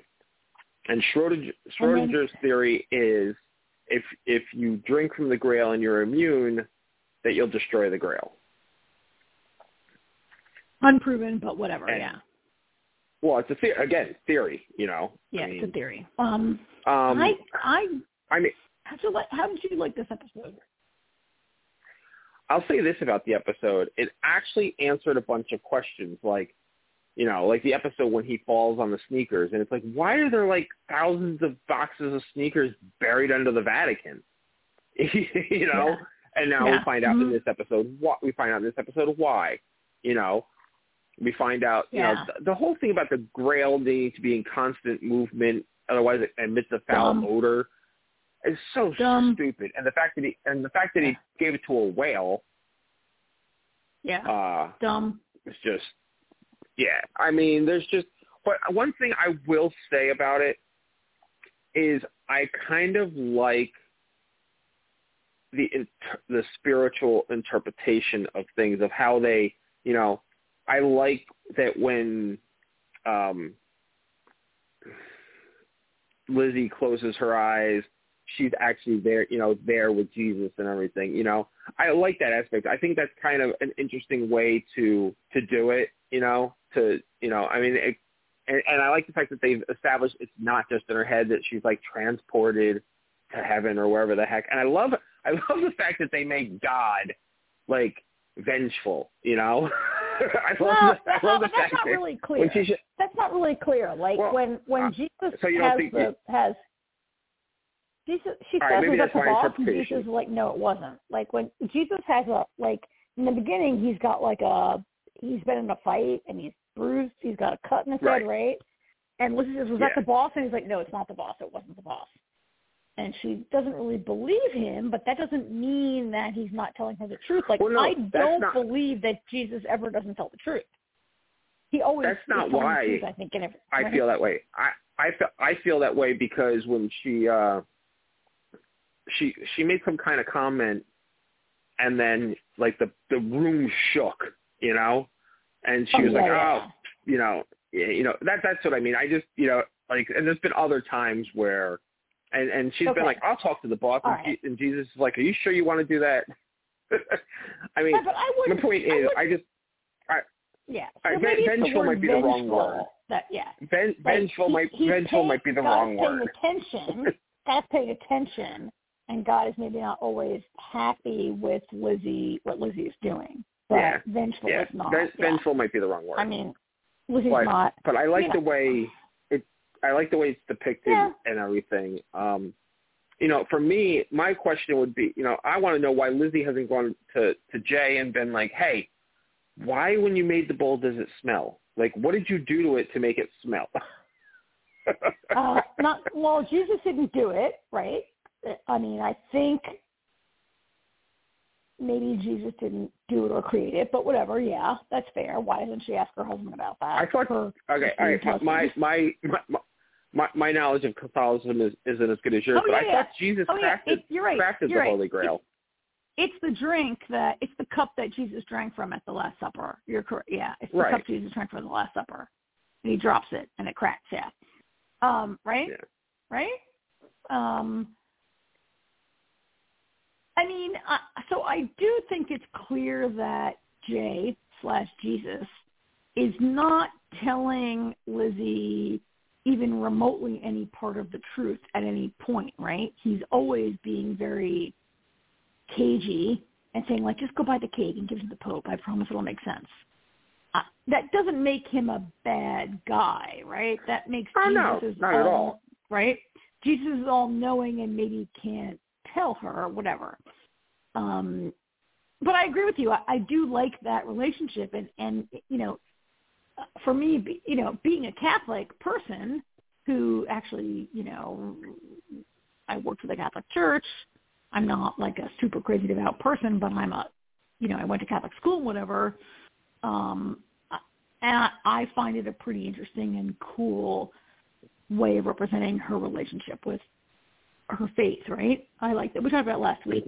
And I like her being like the way this week, like Lizzie feels like, is Jesus lying to her? Is he not telling her the truth? Is he misleading her? Like, all of her doubts are kind of cool, I think, right? Yeah. And then all of a sudden, like, and I like, and then she's like, oh wait, I love you. It's fine, I love you. Yeah. I like the way they're doing it because, like you said, he's never lied to her, but he doesn't always tell her the whole story, which is fine because and he tells her things in ways like the whole, like the thing with the cake, and I like the way that it kind of rings true because, like, that's part of the whole faith is, you can't be told what to do. You have to kind of figure things out on your own. Otherwise, what's the point? So I kind of felt like that scene with the cake, that kind of like was that type of thing. But back to the Clara thing, I don't know about you, but I was expecting it, and I still laughed out hysterically when Clara's head went pop. Oh, yeah. That was pretty cool. I did find it was funny. It was a little preachery again, right? We talked about that. And yet the whole episode was a giant waste of time because we get the long backstory about Matilda and Clara and their terrible relationship and this and that and that. In the end, she has to sleep with her father and then she dies. And it was kind of, we get invested in this whole story and then her head blows off, so we're not going to meet her. She's never going to be a character. Right. And what does it really mean for Lizzie and Wiley to have heard this whole story? Right? I'm not really sure. You find out about the liver. Oh, yeah. That was the whole point of the story. But it was like 55 minutes of a long character explanation that is never going to pay off. It doesn't mean anything, right? But that's what I'm saying. The whole payoff at the end of the episode, that was literally the point that they took 55 minutes to get to. Mm-hmm. So, yeah, I mean, I'm not even sure. Which was maybe 35 minutes too long, in my opinion, honestly, right? Yeah. Oh, I agree. Yeah, I mean, overall, I'm not really sure what the point of the show even is. I know she's on this mission to find the Grail and destroy it because the AI asked her to, which is ironic because she hates the Grail because she blames the Grail for her father's death, which, honestly, I wish they would kind of get back to that. I'd like to see that flashback to see why she thinks the AI had anything to do with her father's death. I mean, maybe the AI told her dad, go do this magic trick, you've got this in the bag, and he didn't. Or it turns out that her mother's right and he faked his death. Well, that would be kind of interesting. Last week that I felt like the anti-algorithm business has sort of not really been strong enough or played enough for me, right? Like we heard nothing of the algorithm really for the last 2 weeks, and we had this whole separate thing with the Holy Grail going on, and I mean, so the similarities I see to Preacher are really not based on the divine. Like in Preacher, there's the whole thing with the voice of the divine and the voice of God and all that, right? It's not really why I see similarities here. They're more in tone and style, and I get why you see it. It's just Preacher. Whereas Preacher was interesting, this is kind of blah. It's kind of blah. Like, I'm not really sure what this whole episode, this last hour, really meant or where it took us, and what it means. I mean, there were some funny moments. It was entertaining to see Wiley and Lizzie constantly interrupt Schrodinger, and he's like, "Will you stop? I'm trying to tell you a story." And they're like, "Okay, well, that was humorous. It wasn't hilarious." And there was a story about this is episode 5? Girl. And there's a story about a young woman whose mother couldn't love her because she was committed to her job and her vocation and like whatever, but it wasn't really like, what the hell's going on? Like, I don't even, like, what? Why am I watching this? I really, AJ, I'm surprised at the critical acclaim the show is getting. And I don't get it either. see headlines that say things like Mrs. Davis is a successor to Watchmen and The Leftovers. And I'm like, no, it's not. Just because Damon Lindelof wrote it doesn't make it this good. It's not as good. Like, what? I really don't like this show. I'm only watching it because we talk about it every week. I would be happy to not finish this show, actually. Yeah, I'm not at all honestly, interested in the resolution. That's what I was thinking this whole week. I mean, we both were pushing it off. I mean, I actually watched it in 2 days. I watched it at work on my lunch break. I watched the first half of my lunch break yesterday, and I watched the second half today of my lunch break. Yeah. I watched it on my phone because I don't care enough to watch it on the TV. Yeah. And meanwhile, our new favorite show, The Diplomat, I watched in like 2 days, right? Oh, 8 episodes in 2 days. I had to watch it in 3 because I just didn't have the time to finish it yesterday. Yeah, you got a different kind of a job and a family, whatever. But anyway, yeah, Mrs. Davis, not. I don't recommend it. I don't really see much redeeming about it. I don't like it. Yeah, and as I said last week. Sorry. I find Lizzie somewhat interesting. I don't find anybody. I could care less about Wiley. I wouldn't be. I would actually not mind it if Wiley disappeared and she was on this journey on her own. Yeah, I agree. And as we discussed last week, it's not like you and I don't like kooky television. We loved Legion. We love Twin Peaks. We liked Preacher a lot in the beginning. We stuck with it to the end. We like kooky television. We loved Watchmen. Watchmen was amazing. Watchmen was an incredible show, right? Yeah. And Mrs. Davis is just not, Yeah. So, unless you have anything else to add, speaking of The Diplomat, oh my God. Do you like it? just a little bit. You know what's funny? One of the first when they got to the point with this when they thought that Russians were behind everything, I was like, this is kind of funny because she played a Russian spy on the Americans, and now she's on the other side of the table. Yeah. But she's kind of playing the same person in a sense, right? She's playing a person who is so committed to her country and her job and to like the thing that she does and at the expense of her relationships and the people around her because she's so committed, right? She's kind of the same person in this. Have you finished it? Have you watched the whole thing? Yeah. Yeah, I finished it today. I watched 4 the first day, I watched 2 yesterday, and then I watched the last 2 today.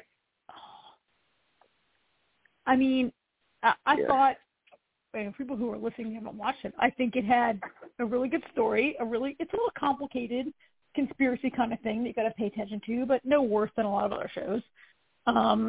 And the characters are pretty well defined.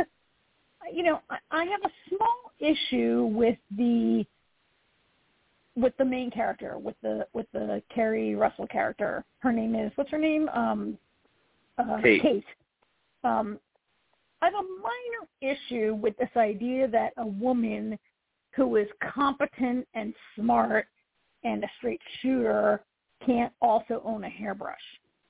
Like, bothers me a little, right? Like, well, they actually addressed that when one of her assistants, like, very cautiously and quietly and carefully puts the hairbrush on the table when she came back from Washington. Yeah. Well, I like the part where she gets yogurt on her suit, and then later she says, like, this is why I wear black. This is why I wear black. This wouldn't show up on a black suit. And I appreciate that. But I really don't think that she could be at the level she's at in her own career and be married to a man who's a former ambassador, right? Hal was an ambassador. She's an ambassador's wife. And she literally, like, won't brush her hair or put on a skirt? Like, come on. Like, I think it's a little, I don't know, I feel like, as a woman who has a job myself, I feel like she could brush her own hair. Did you watch Homeland? Yeah. Not all of it, but I watched a good early chunk of it. I definitely get a Carrie vibe from her in certain aspects. Yeah. Carrie was very much like that. Carrie was very much business suits, no dresses. Because when you think about, like, she's, sounds like for Kate, most of her career also was in the Middle East, I mean, she was supposed to be going to Cabo, So I get why she's more of that type of person that doesn't do dresses at work because it's not, I get it. And the creator of this show, I forget her name, but the creator of the show was a writer on both Homeland and The West Wing. So oh, really? See, I didn't know that about the writer. Yes. I do think it's possible to brush your hair under a headscarf. And right? And I think that Hal was an ambassador. She has combed her hair before. So to me, there's a little bit there, but, there's a little bit the stereotypical woman who she's a straight shooter. She can't also be like, she's whatever. But in general, I love the character. I love the dynamic with her and her horrible husband, Hal, who's like, Hal is great, is he horrible, but I gotta say, I mean, Rufus Sewell is killing it. I mean, he's played these type of characters before, but it's like, it's like you wanna hate Hal. You want him to leave. You feel like she would be so much more successful without him around. But at the same time, he is so charismatic and he's such a character that you don't want him to go. Like, I don't want them to be together because I want to see the sparks between her and her British counterpart there. Yeah. And it's like Hal, but her and Hal, every time Hal is helping her, he's helping her, it's like, is he really helping himself? And there's that whole part where she's like, wait a minute, you told me to torpedo the Secretary of State, and now you're going for Secretary of State. Like, he's the worst. He's a great husband, and he's the worst husband at the same time, right? He's so horrible. Yeah. And he's like, every time he helps her, and yet then he undermines her. He's trying to advance. Like, they're so competitive, and yet he has this, like, sexual dysfunction, right? He's like, oh, I can't get it up for anyone except you. I'm like, which I'm not sure, like, to Hal, that's love. Hal's like, I love you so much that I can't get it up for anyone except you. I'm not sure that's true love or that's dysfunction. I don't know the history on that. Whatever that is, right? I don't know. I'd have to Google to that's see what he says in the show, right? In the show, he says that. Like, he can't get it up except with her.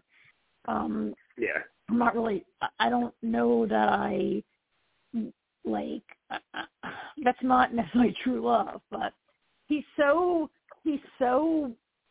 untrustworthy. Like, I don't know, every time I don't know. Like, I believe he loves her, but I believe he loves himself more, maybe, right?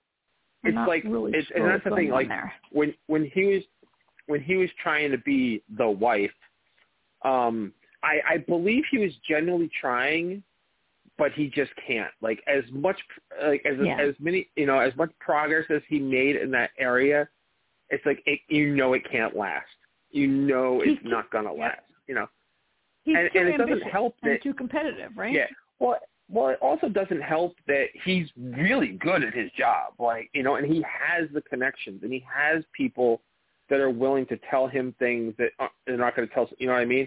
So her having him on her team is a good thing for her, but the question always is, what is he also doing at the same time for himself? How is he going to torpedo her to advance himself? Well, and apparently he did something. We don't know what it is, but he's sort of persona non grata in the White House, right? Like, he did some shit that made him, like, lose his job. Nobody will hire him, right? He can't get another job. Well, it's connected. Well, yeah, it's connected to Gannon. Yeah.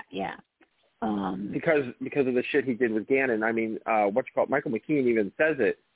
When they're like, we're sending you to London, and she's like, no. She's like, I'm going to Cabo, and they're like, not anymore. She's like, I'm not good at this. Like, I don't want that position. They're like, send Hal.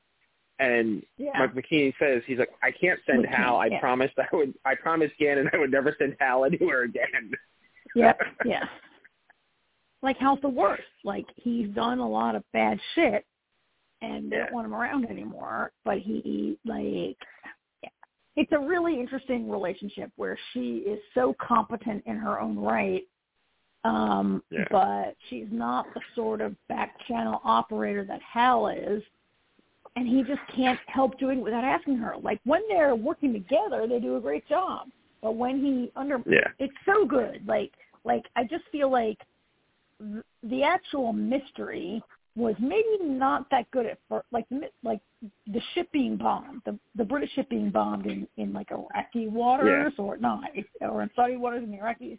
Like, in the beginning, I felt that was a very simplistic and maybe irresponsible storyline, right? To have a British ship bomb, and then I was like, then it gets so complicated. All of a sudden, you're like, wait a minute, right? Like, who did it? Was it the Russians? Was it not the Russians? Was it the actual prime minister? Like, all that was so cool, and the way Kate, it's not a mystery of the week. She doesn't solve a problem every week, but she's so good at this. It's like, she's amazing. I loved every episode. Yeah, I did too. I mean, I couldn't. Like I said, I would have probably sat here for 8 hours and watched the whole damn thing if I could have. Yeah, and almost everyone I know loves it. And it's actually funny. Like, last night, I watched episode 5, and it was like 10 minutes to 12 by the time I finished, and I was like, I need to go to bed. I was like, nope. I was like, I am watching the next episode, because I knew I could do 2 today. So I said, I am watching the next episode, so I could do 2 tomorrow, so Karen and I can talk about it on the podcast. Yeah. Like, and honestly, I don't remember the last time I felt like that about a TV show, where I was like, I cannot wait to see this next episode. Oh, yeah. And you kind of, I kind of felt at the end of it like I was disappointed, because I was like, oh, here I watched the whole thing in like a week, and now I got to wait forever to find. Exactly. I felt the same way. It's been renewed now. Oh, yeah. Yep. Well, but it even says it it says that on Netflix already. Like at the end of the episode, when it goes back to the screen, it says another season is coming. Yeah. But I almost kind of wish I watched one episode a week for a week, so I wouldn't have to wait now for like at least a year. How'd you like the ending? How did you like the way it ends with? I tell you what, that was crazy. Yeah. It was, with the way, with them sorting it through, her and I can't think of his name. The the guy who works in our office. Secretary. The British secretary. The British guy. Yeah, his name is like, it's not Denham, but it's something like that. Denning. Yeah. When they were working through it, when she was all pissed off, and he's like, "What are you talking about?" He's like, "I would have to sign off on something like that," and like all of a sudden her wheels start spinning, and she's like, "Oh my god!" And she throws the phones in her purse so they can't, and and she's like, "Who?" And like they come to the conclusion that the Prime Minister. That the Prime Minister hired the guy himself to bomb his own ship to start a war with Iran. With Iran. It was like promote his own to then, continue his own political. Yep. And then and then of course the car Hal is going to explosion. meet with this guy. Yeah.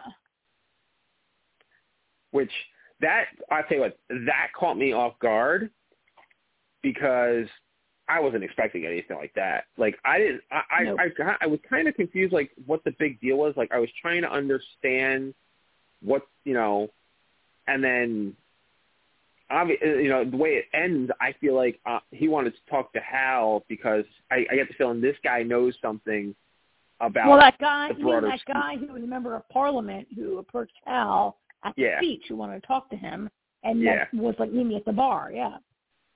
Yeah. That guy knows something. I feel like he's got. Right? Yeah, I feel like he doesn't know anything anymore because he's dead. Sidewalk chalk. Yeah. And that's the other thing. I mean, how close, and that's the other thing. How close was Hal and I can't remember his name either. Geez, a show I like this. Yeah. A show that I like this much, you think I would know more of the names, that I wouldn't forget them. That guy who was Kate's assistant in the embassy, her deputy special assistant guy. Yeah, he was close. Hal was close. Hal was very close. Right, but I feel like there's no way Hal can die because Hal can. No, I mean, Hal is such an incredible part of the story. How could you tell the story without him? And that's the other great thing about the show. All the supporting characters were great too. Like I love the B storyline with her deputy guy there, and the CIA woman, their relationship and everything. Yep. Yeah, which I totally saw that coming. When she got into bed, I totally saw that coming. I had a feeling those two were together. But I mean, even that, I thought, it wasn't one of those shows where like, when they were on the screen, it was like, oh, I'll get back to the A story. I was intrigued by their story too, and all the inner workings of everybody involved. Like, I don't think there's a scene I didn't like. Like everything was intriguing, and I tell you, I loved. You say that, it was kind of thin with, the bombing in the first place, but everything that comes after that with all those meetings and watching them all work through things and come and think, okay, how about this, and all the different ways they try and play each other to get what they want. And I mean, all that to me was just so incredibly intriguing. But I got to tell you, you know what hooked me immediately? I was hooked on this show 20 minutes in. Because when she's getting changed and she goes over to Hal and sticks her armpit in his fucking face, and he's like, "It's not great." Really? I laughed my ass off. I was like, that is some true love marriage shit right there. Really? I loved that. I wondered about that. It was on hilarious. The one hand, I thought, as a grown woman, on the one hand, I thought, okay, this is like a married couple. Would Alyssa be like, AJ, do I smell? Do I need deodorant? Whatever. Is that really realistic, married couple? On the other hand, I thought, this is a grown professional woman who doesn't know if she needs deodorant unless she asks her husband. Like, what? I wasn't really sure how to take that episode. You know what? Actually, that was something I said to myself afterwards, though. I did wonder if she had some kind of problem smelling. Because usually, I mean, we've all done it where we turn our heads inside, lift our arm, and go, we're like, or ooh, Yeah. But that seems like, I mean, Alyssa would never do that to me. but there are certain little married quirks that people do to each other that you might see on TV and be like, who the hell does that? And so for you as a married person, that rang true. For me, that I was like, that is a totally, and it's funny because my first initial reaction was, that is a loving thing. That is some people have been married for a minute, and that is just some married shit right there. But then you find out that they're not happy. Well, she's not happy and wants to divorce him. And you can see why. It's kind of like it's a very. I mean, it's such an interesting relationship because she wants to divorce him, yet she doesn't. And it's like, I mean, he has that scene where he's like, we're not getting divorced, but she said she's divorcing him. He's like, yeah, she says it all the time. She's not going anywhere. She goes, she'll tell me to leave, and then she'll ask me to stay. Like and she even has that conversation with Dennings later where, she's like, after all these years, you'd think I would have learned by now. I just need to break it off. It's like, how many times do we have to do the same dance over and over and over again? Well, I mean, they're so messed up because their relationship and any sort of loving whatever they have between them is so tied up in their professional careers that it can't be undone. And so there's the part with them having sex and whether it's functional or whatever in their love, but kind of like the way he shows love for her is to make a call to Washington to solve a problem for her or to, and then he'll undermine her by advancing his own career. But the way he shows love is so tied up in their work. Yeah. It's really messed up, right? Absolutely. I get why she was so pissed off when she put the pieces together and she was like, oh my God, you want Gannon's job. You want to be secretary. Yeah. While I get why she was pissed off, all I could think is, who cares? Because you're going to be VP and you're going to be his boss. No, but they can't. See? They can't be VP. You cannot have a married couple be VP and only one of them gets the job. Why can't a married couple be VP and Secretary of State? Is there a law that I don't know about? Well, I mean, is there a law? I don't know. I don't think there's a law because when the Constitution was written, it was inconceivable that women would ever have jobs in the first place, right? It was written in 1792 or whatever, right? Could have been amendments since then, but. I mean, I think the separation of powers would dictate that you can't have a Secretary of State who and I think the American people wouldn't talk. I mean, I just think it wouldn't happen. It could not happen, right? Politically speaking, it's a non-starter. I don't know, though. They don't both get the job. I mean, and I think that's part of the tension on the show is that when she feels he's undermining her for him to be Secretary of State, he's going to sacrifice her chances to be VP so he could be Secretary of Defense or whatever, State Defense, right? State? What's he going for? Defense. I think they both can't get the job, and I think he's willing to sacrifice her, and I get the impression that maybe that's always been the case. He seems to be a little older, a little more successful, a little more political. She's a career foreign service officer. She's been happy working in the trenches, right? And I think he's going to – I don't think they can both get that job, the two jobs. I don't think a married couple could be Secretary of Defense and VP. I think it would never – yeah, is it unconstitutional? Probably not. Could it ever really happen? Probably not also, right? You're going to have, look at all the opposition to, Hillary Clinton having any sort of authority in Bill Clinton's administration. It just was not a non-starter for the American people, right? I don't know. Anyway, that's where I see the show going. I don't really know, but I see the show going in this direction that for Hal to pursue this would mean sacrificing Kate's chances. And that's partly why she was so mad, because her husband is like, well, I'm going to go for this thing, and you can just not get your thing. Which is ironic, considering she didn't even want it at first. No, she didn't. But it's the right place for her. She needs to be there, right? Yeah. It's so great. I think it's so great. I love these two characters. The mystery is pretty good, and the things that I object to are so minor compared to something like Mrs. Davis that I complained for an hour about. I think this show has only 5 minutes worth of complaints about. Not even. I love it. Yeah, just when she needs to brush her hair. Yep. If she don't have a brush, it'll be like a woman could be smart.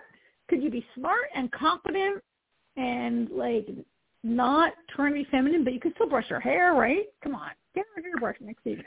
I think it's funny you say that though, because I did feel like that in a lot of the episodes. I didn't focus on it, but I constantly thought, my God, her hair is everywhere.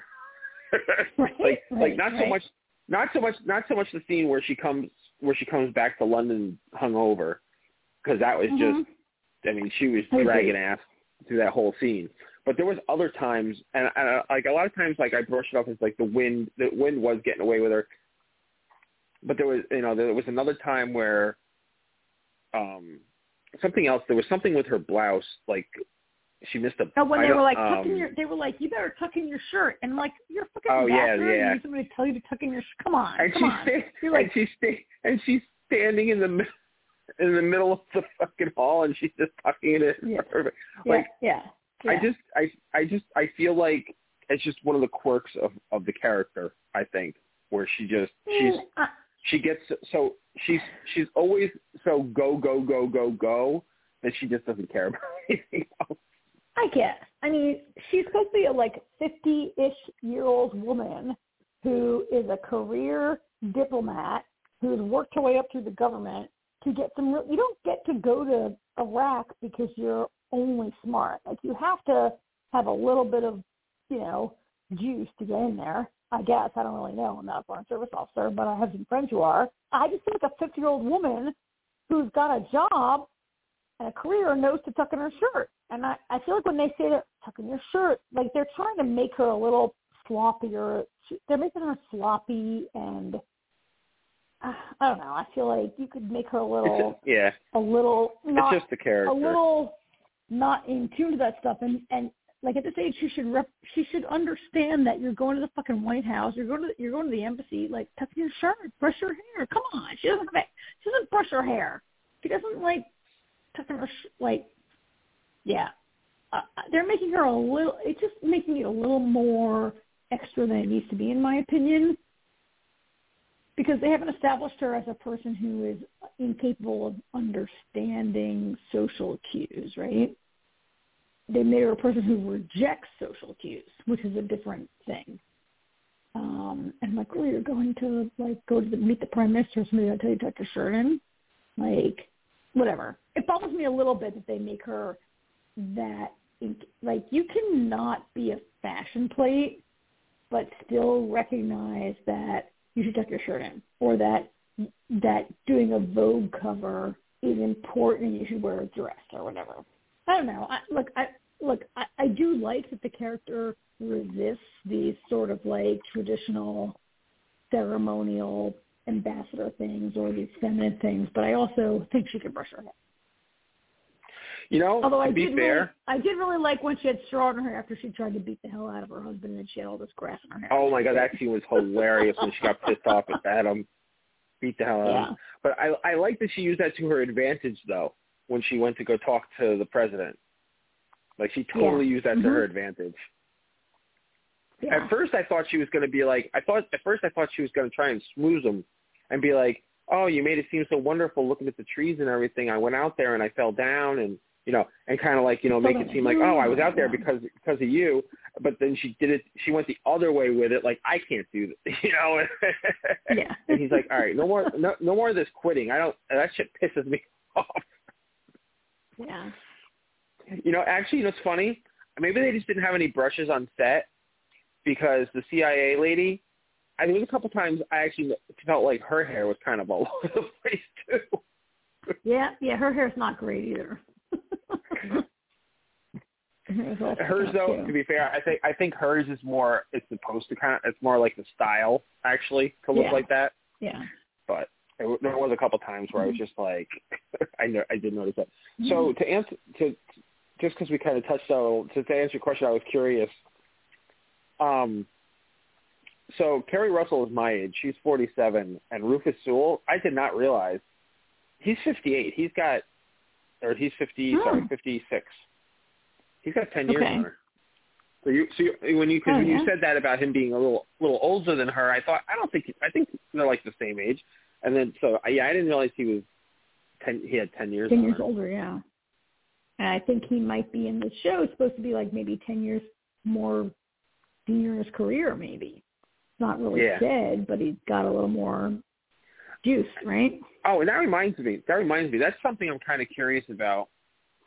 I don't know if we're ever going to get flashbacks on the show or they'll talk about it or anything.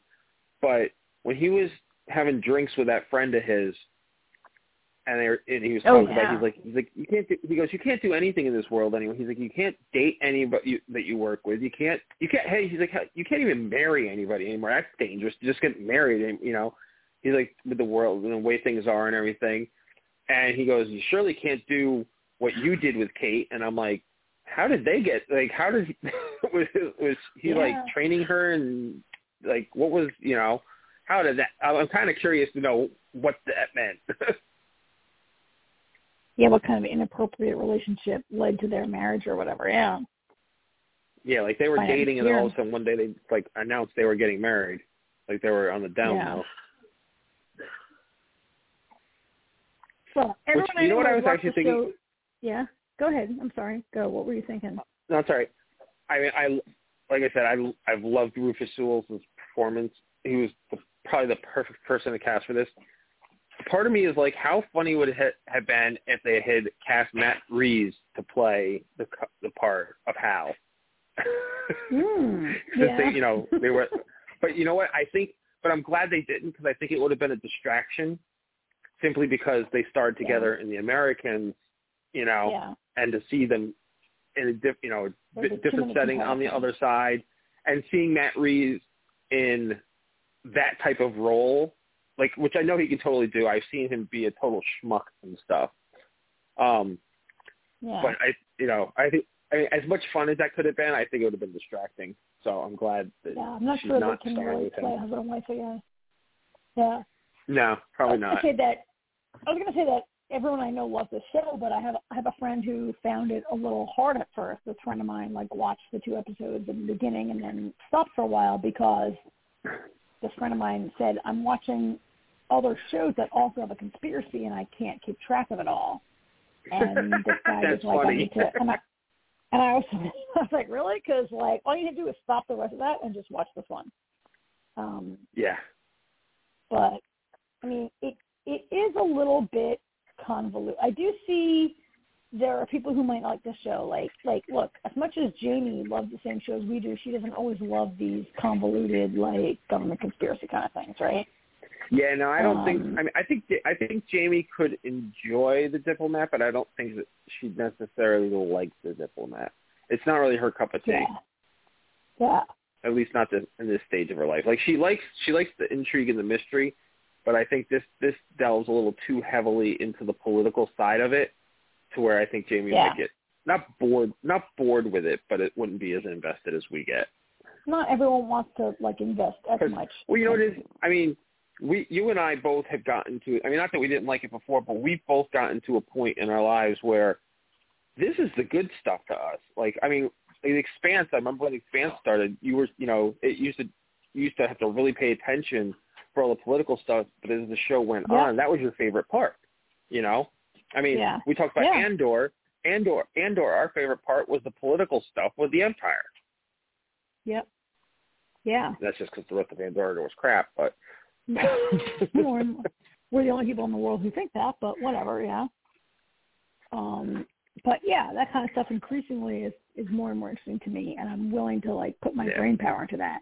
Which is not to say that Jamie isn't or doesn't, but if you're trying to watch a whole bunch of other kind of stuff, and if you don't, I mean, look, I didn't have to watch The Diplomat in 5 days. I could have watched it in 8 weeks, and I would have loved that. And I'm in some level unhappy I didn't do that. But I get somebody being like, oh, I lost track of it. I got to, like, go through and sit through the whole thing, right? Yeah. But, yeah, I think it's great. I think it's, like, the best thing that's come out lately. I've watched a whole bunch of other crap this week, and this was the best of it. Like I said, I can't remember the last time I was like the show this much that I was like, I have to watch the next episode. I have to watch the next episode. I have to watch the next episode. It's been a while. Now, this is not a show that your kids will watch, right? I mean, the kids are getting older, but this is not a show they'll watch. And Alyssa, your wife, will not watch the show either. It's not their gig, not their thing. Alyssa tried, but I think she would have enjoyed it more if it wasn't Kerry Russell. And it's fun. Alyssa's funny. Oh, she doesn't like Kerry Russell. Because she doesn't like Kerry Russell, and she's pretty sure it was because it was a Felicity. But she's not exactly 100% sure. But she's like, yeah. She's like, I think that's why. I'm like, but what? Like, I don't comprehend what that has to do with anything. It doesn't change her ability as an actor. It has nothing to do with the show that she's currently on.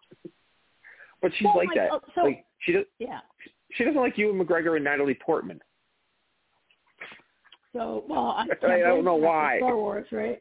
Yeah, I wonder why. Could it be Star Wars? We think that might be why. Yeah. We're not sure. Yeah. That's the thing. She doesn't even know why. Now, Alyssa loved The Last Kingdom, which I also loved. Yes. But The Last Kingdom has some very complicated politics through the entire, every season of it. It's very complex politics about invading, the invasions of Britain and whatever. So it's not like she's not a person who can get into complex. That's what I'm saying. If it wasn't Kerry Russell, I think she probably would have watched it all the way through. Mm-hmm. And the kids, look, there's no way you're getting a 10 and 14-year-old boy to watch this, so. Artie's 16. Artie might enjoy it. Artie's 16? Are you kidding me? Yeah.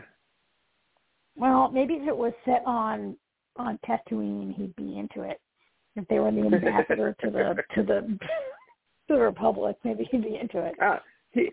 He might like it. There's some stuff that he likes that I don't like. He started watching The Leftovers, and I didn't. Really, like it. I hated The Leftovers.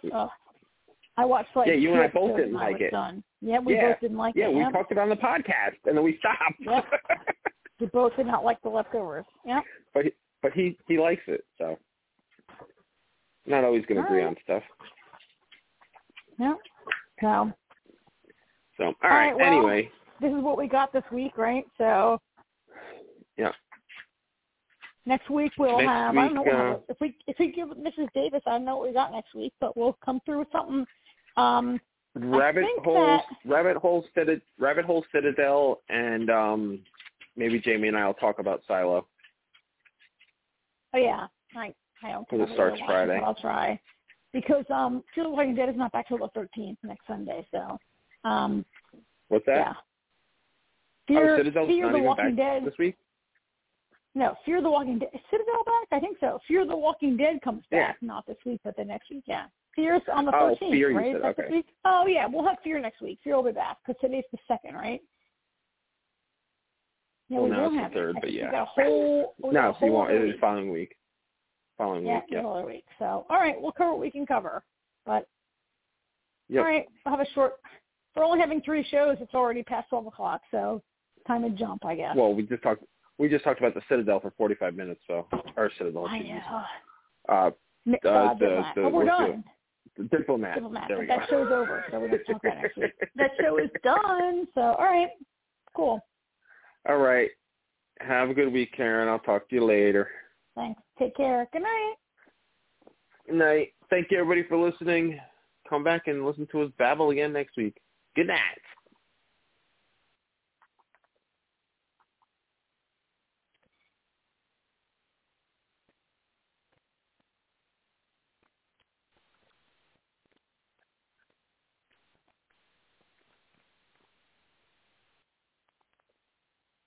With the Lucky Land Slots, you can get lucky just about anywhere.